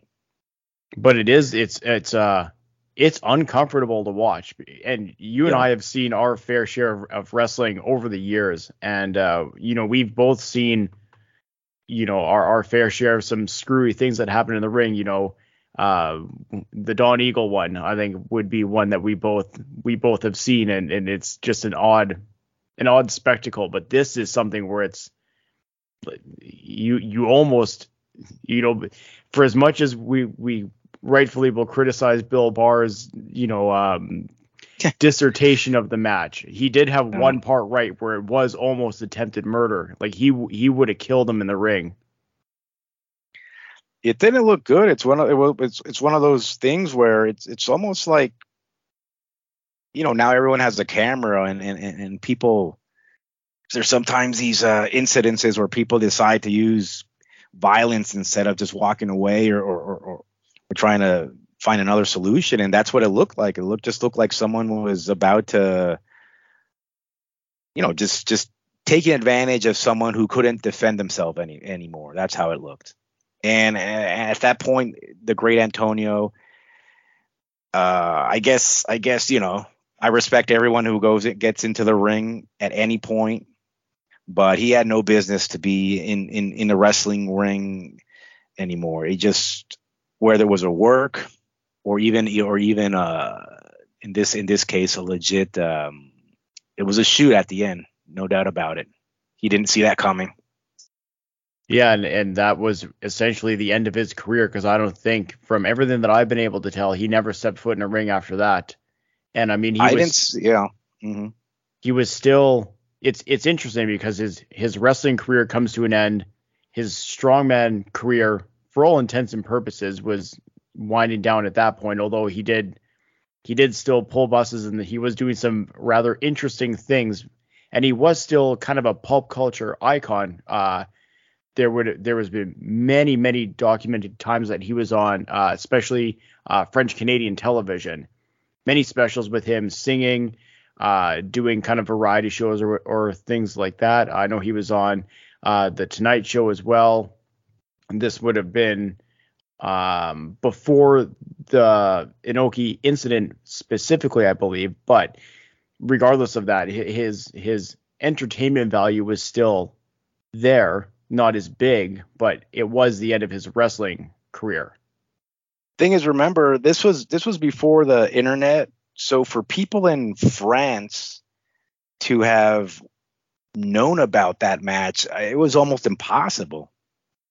So he kept on appearing on variety shows.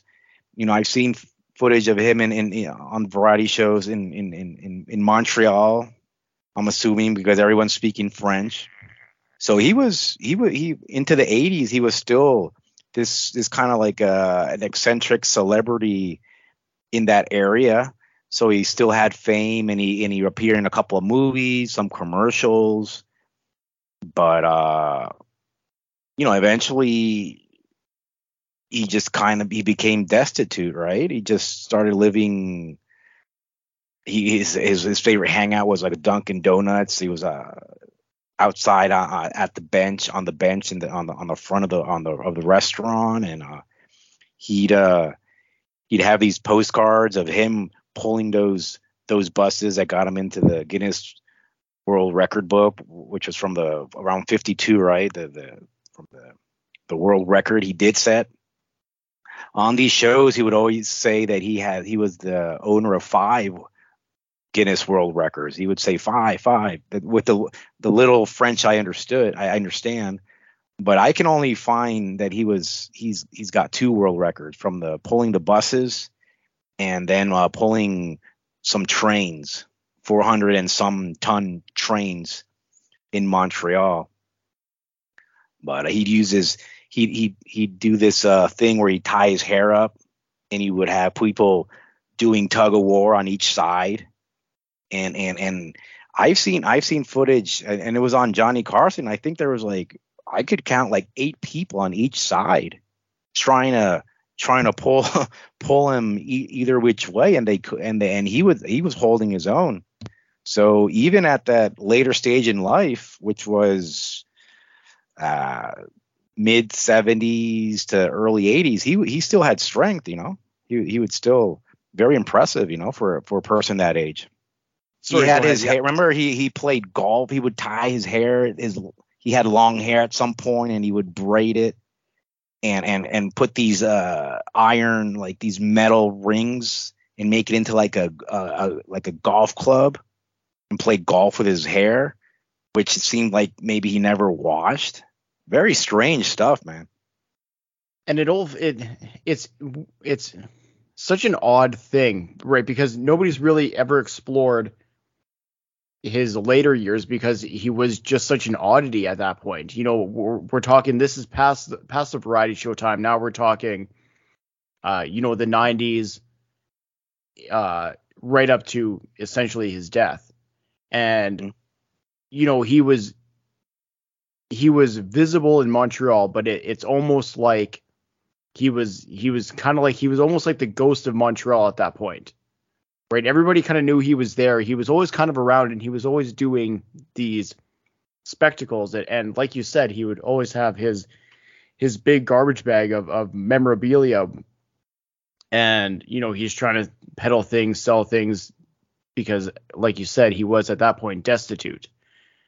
But it's for as visible as he was in Montreal in that decade before he passed, there's no rhyme or reason of what was happening with him, and nobody really seemed to take the time to understand what was happening with him. So it's almost like it's like a lost decade of, he's on these variety shows, and then it's a blank space, and he's passed on. It's a very strange, I guess, chronology of his life. He seems like a person that in his later years, he's lost in time, and maybe, excuse me, and maybe his past feats of strength and who he was, it almost maybe blended into some kind of lost lore where if you weren't there, because remember, his peak was in the 50s and 60s.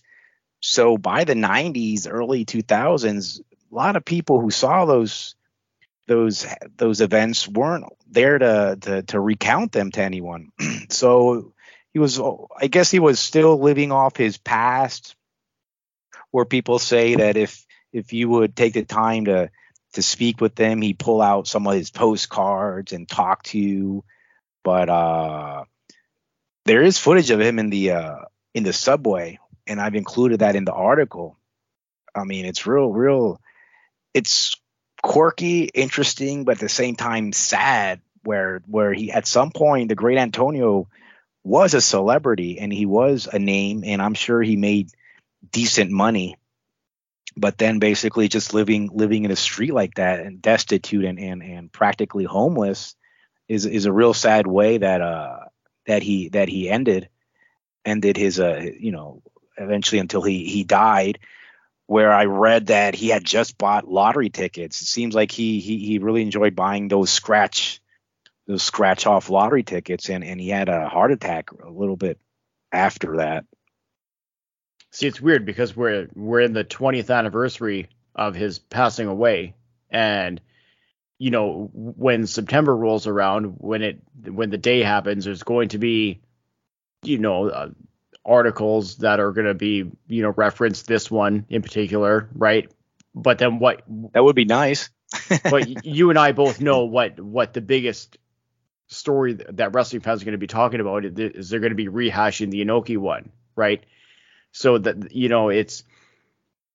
it's kind of a reason to do a program like this on kind of the anniversary, because there's more to more to the great Antonio than just the one thing that the majority of wrestling fans know. See, when I started that article, I remember sure that was the main focus of most of the information out there. But when you start digging, when you start researching and reading more and talking to people, there was a lot more to the great Antonio than the way his wrestling career ended back in 1977. And I really do encourage people to go and read that article. It's you start from the beginning and you build up into that incident with Antonio Inoki, but it also talks about what happened later on. There was a book written about him. There is a documentary out there, but I can't speak French. It would be really nice to know what they're talking about. I'm sure they go into more in depth about his story. But the great Antonio, from what I have seen in footage everywhere, just this happy-go-lucky, eccentric showman who happened to fall into the world of pro wrestling and had some success, became somewhat of a name, but his career just fell off the cliff after 1977, and I don't blame him, because that was not a pretty incident. But there's a lot of mystery behind his life, and I think in a way that's what we like about wrestling, where these stories where does the truth and where does the fiction start, and where it's always something like in the middle, right? It's documented that he pulled those buses and the trains, but then these stories get just bigger and bigger as time goes by, right? It's just a unique character that I think pro wrestling was lucky to have him, and he will be remembered. That's what we want. We want them to be remembered.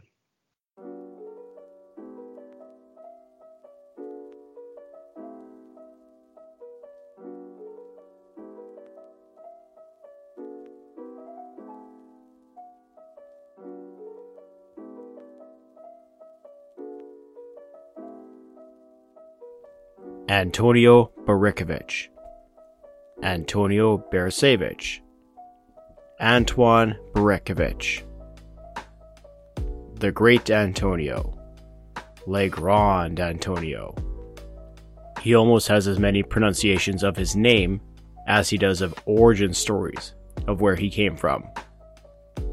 Antonio Beresevich from Italy, Antonio Baricovich from Yugoslavia, Antoine Beresevich from Russia. Even in this episode today, you've heard 3 different origin stories. One presented by author and historian Greg Oliver, one heard by Fireside Canada's David Williams, and one researched into by Javier Oist.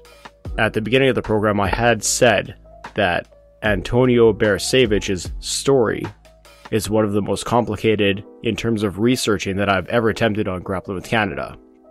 Now you can understand why. I also said at the beginning of the program that I was going to get to the actual story of Antonio Beresavage, which I will. What you'll hear in the next section is my extrapolation of all of the evidence that I've been able to verify, cross-reference, and extrapolate from the different stories and biographical information of the great Antonio. It is, in my opinion, as close as anybody more than likely will get or has gotten to the full origin story of the great Antonio. But before we get there, I do want to play one more piece of classic audio. Now, we've talked throughout this story of the great Antonio being a social touchstone of sorts, from appearances on many variety shows, including the Johnny Carson Show. So, what I'm going to present to you is that clip in its entirety, the audio version of the great Antonio's appearance on the Johnny Carson Show. And on the other side, we find out who the great Antonio really was and where he came from. Please enjoy.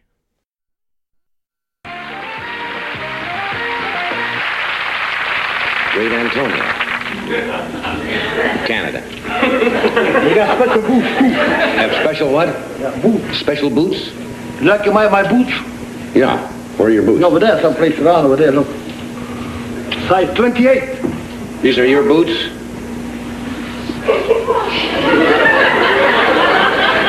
Size 28. You have to have these special made. These aren't off the rack, are they?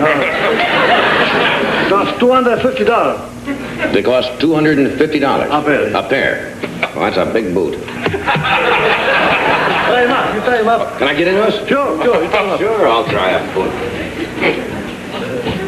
I don't believe this. Huh? Now that's a little strange. You could jump in here and have a house party. You walk downtown Broadway. Yeah, where are you from originally, Antonio? I'm from Montreal. Montreal? Yeah, I born in Russia. Born in Russia. When did you first know you were real strong? As a youngster, when you were growing up? Yeah, young. I started fighting. I boxing for 6 years. Boxing? After coming too slow for boxing, start make a demonstration of strength and wrestling. Wrestling? Yeah, and demonstration of strength. Demonstrations of strength. And all the time start that, go around the wall and make a demonstration all around the wall. Never sit in the wall. What size suit do you wear? Oh, it's 90. A 90? Can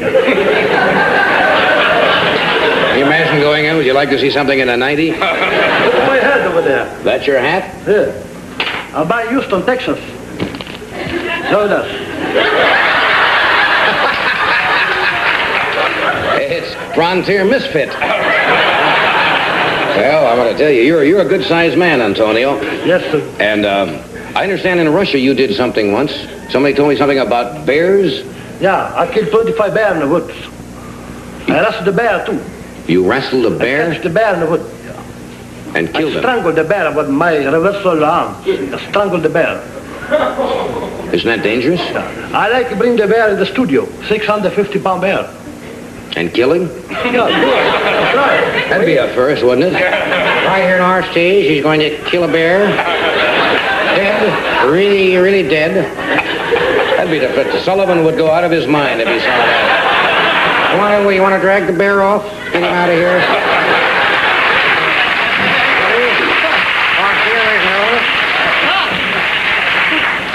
On our stage, the great Antonio.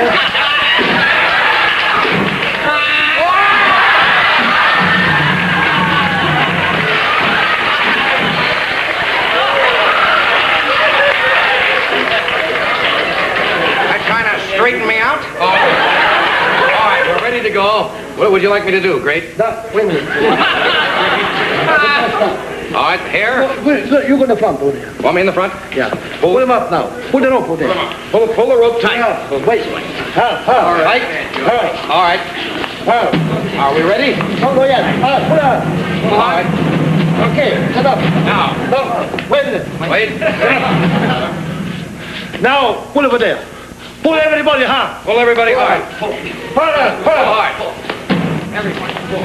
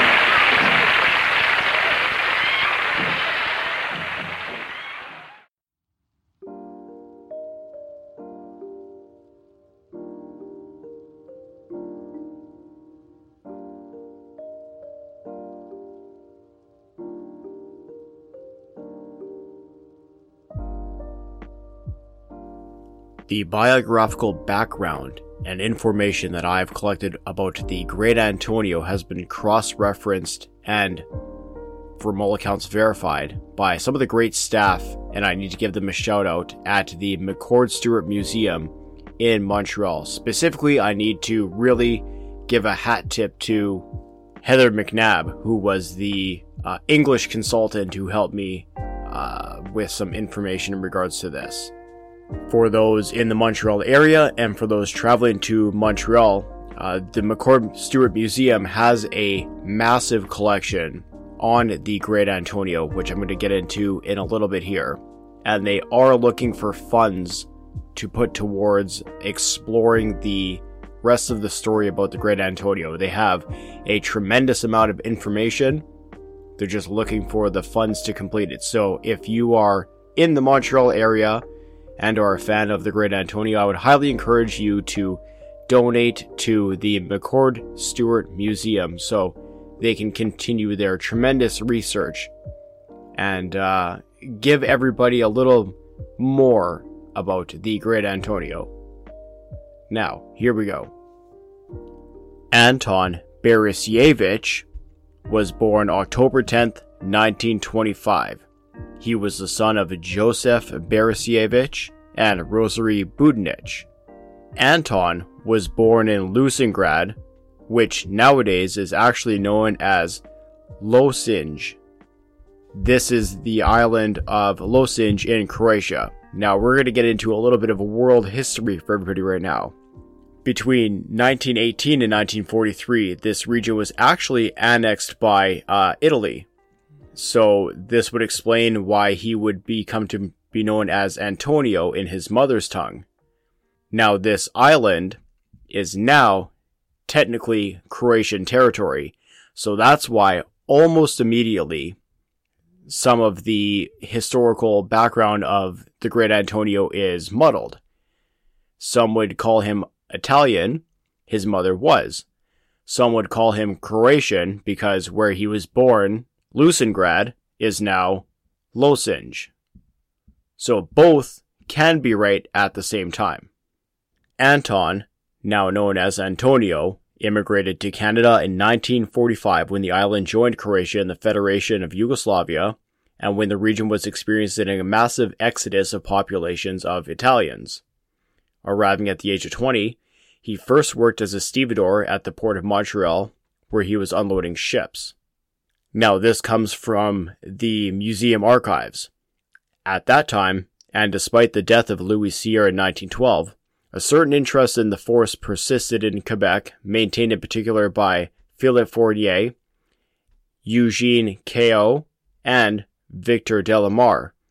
These were strongmen in the French-Canadian past.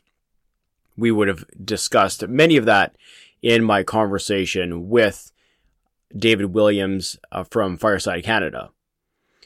Aware of his unusual abilities, the Great Antonio takes quickly in parts of various matches between strongmen and appeared from 1952 in the Guinness Book of World Records for pulling a train on the Montreal Railway line, totaling a weight of 433 tons over a distance of 19.8 meters.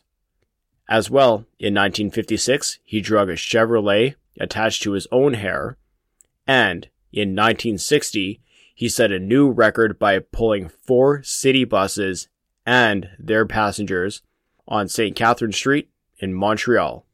Again, this comes from the McCord Museum.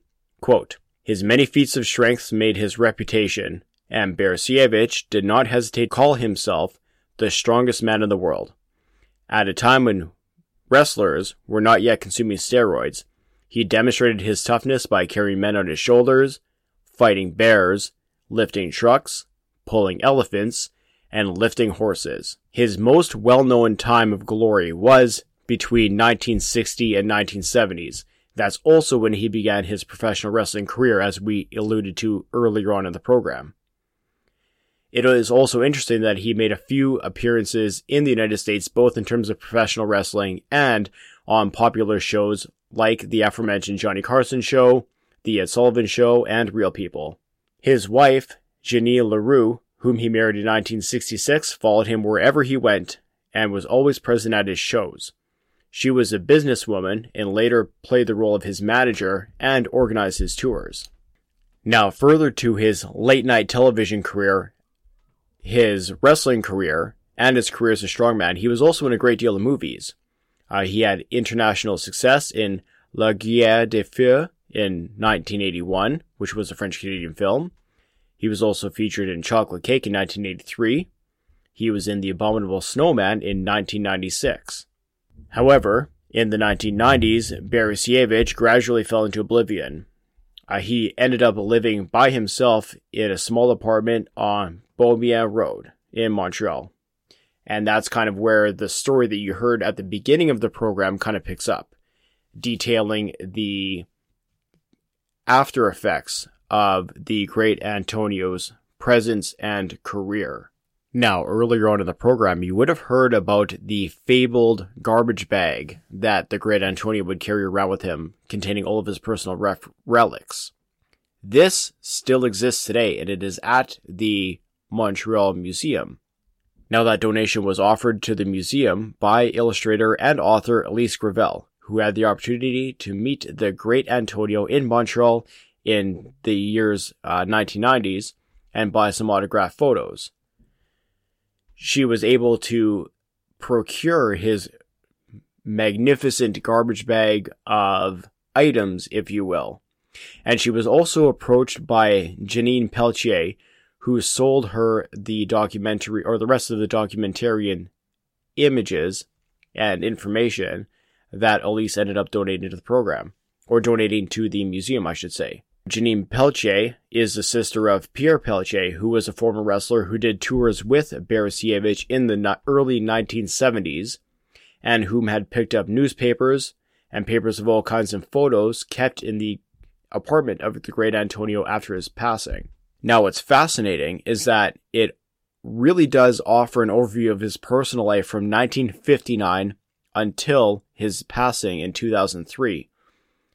Included in this massive library of information of the great Antonio, there is correspondences, he has employment contracts, business cards, 2 Canadian passports, which is interesting, draft scripts, compositions, notes, as well as multiple wrestling show programs.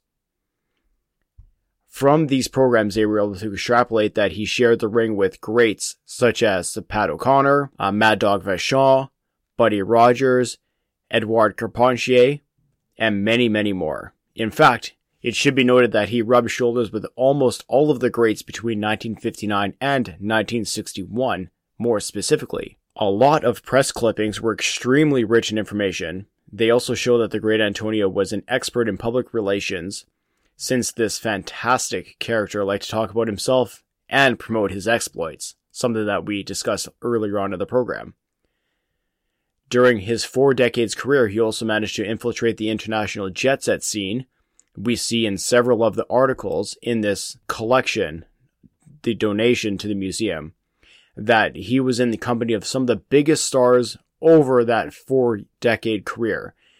He had multiple pictures with Michael Jackson and his brother Jermaine. with Clint Eastwood, Sophia Loren, Luciano Pavarotti, Liza Minnelli, Alain Delon, Jean-Paul Belmondo, and Tom Jones, amongst many, many more, including former President of the United States, Bill Clinton. Now, what's also extremely fascinating is included in this collection are Anton, or the Great Antonio's, medical records. Due to limitations in privacy in Canada, these medical records will not be available to the public until 2033, by which time it'll be legally permissible to allow them to be viewed by the public. But I am very much interested to see what those medical records have to say about the health and well-being of the Great Antonio. Again, here's a man who went a substantive change in character from how he looked early on as a strapping young man to the orange behemoth that we saw later described in the lyrics of the band Meilleur. It's a fascinating look and something that I'm really looking forward to witnessing for myself in 2033 when these records will be legally able to be released. Once again, there's many more interesting facets and tidbits that are being slowly uncovered by the museum. So once again, if you are in the financial shape and are interested, and you live in the Montreal area and are able to donate to the McCord Museum, specifically towards the preservation and research of the Great Antonio exhibit, I would very much suggest that you look into it and see what there is. Because, to be honest, we don't often find in professional wrestling somebody who has been able to encapsulate their entire career, to keep tabs, essentially, of what they've been up to over the decades. And instead of what has been come to pass as people kind of talking about the Great Antonio story without the substance, now we have the actual substance, and the resources are just required to dig into it and really fully explore the story of the Great Antonio. I know for myself, I'm personally looking forward to 2033, when those records will be fully available. The Great Antonio, wrestling's great mystery, is finally on the verge of being completely solved. And I, for one, am thrilled that on the anniversary of his passing, that being this coming September 2023, that we were able to do this program and shed some light on one of the more fascinating characters from not only French-Canadian lore, but professional wrestling lore and Canadian history.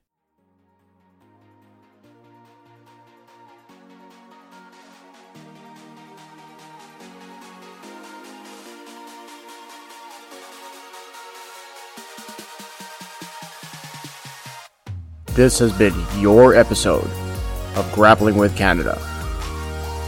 This episode was written, researched, produced, and recorded by me, Andy the Taxman. You can find Grappling with Canada on all major podcasting platforms. Please make sure to rate and review 5 stars where available. You can also find Grappling with Canada on all major social media platforms. Just search Grappling with Canada on YouTube, Facebook, Twitter, or Instagram. If you are willing and able to financially support Grappling with Canada, you can find links to PayPal and buymeacoffee.com on the Linktree link in today's show notes. You can also find links to the Grappling with Canada merchandise store in the show notes for today's episode. If you enjoyed today's episode, please share it with your friends and family. This is Andy the Taxman saying, thank you very much for supporting and listening to this program. Take care of yourselves and each other.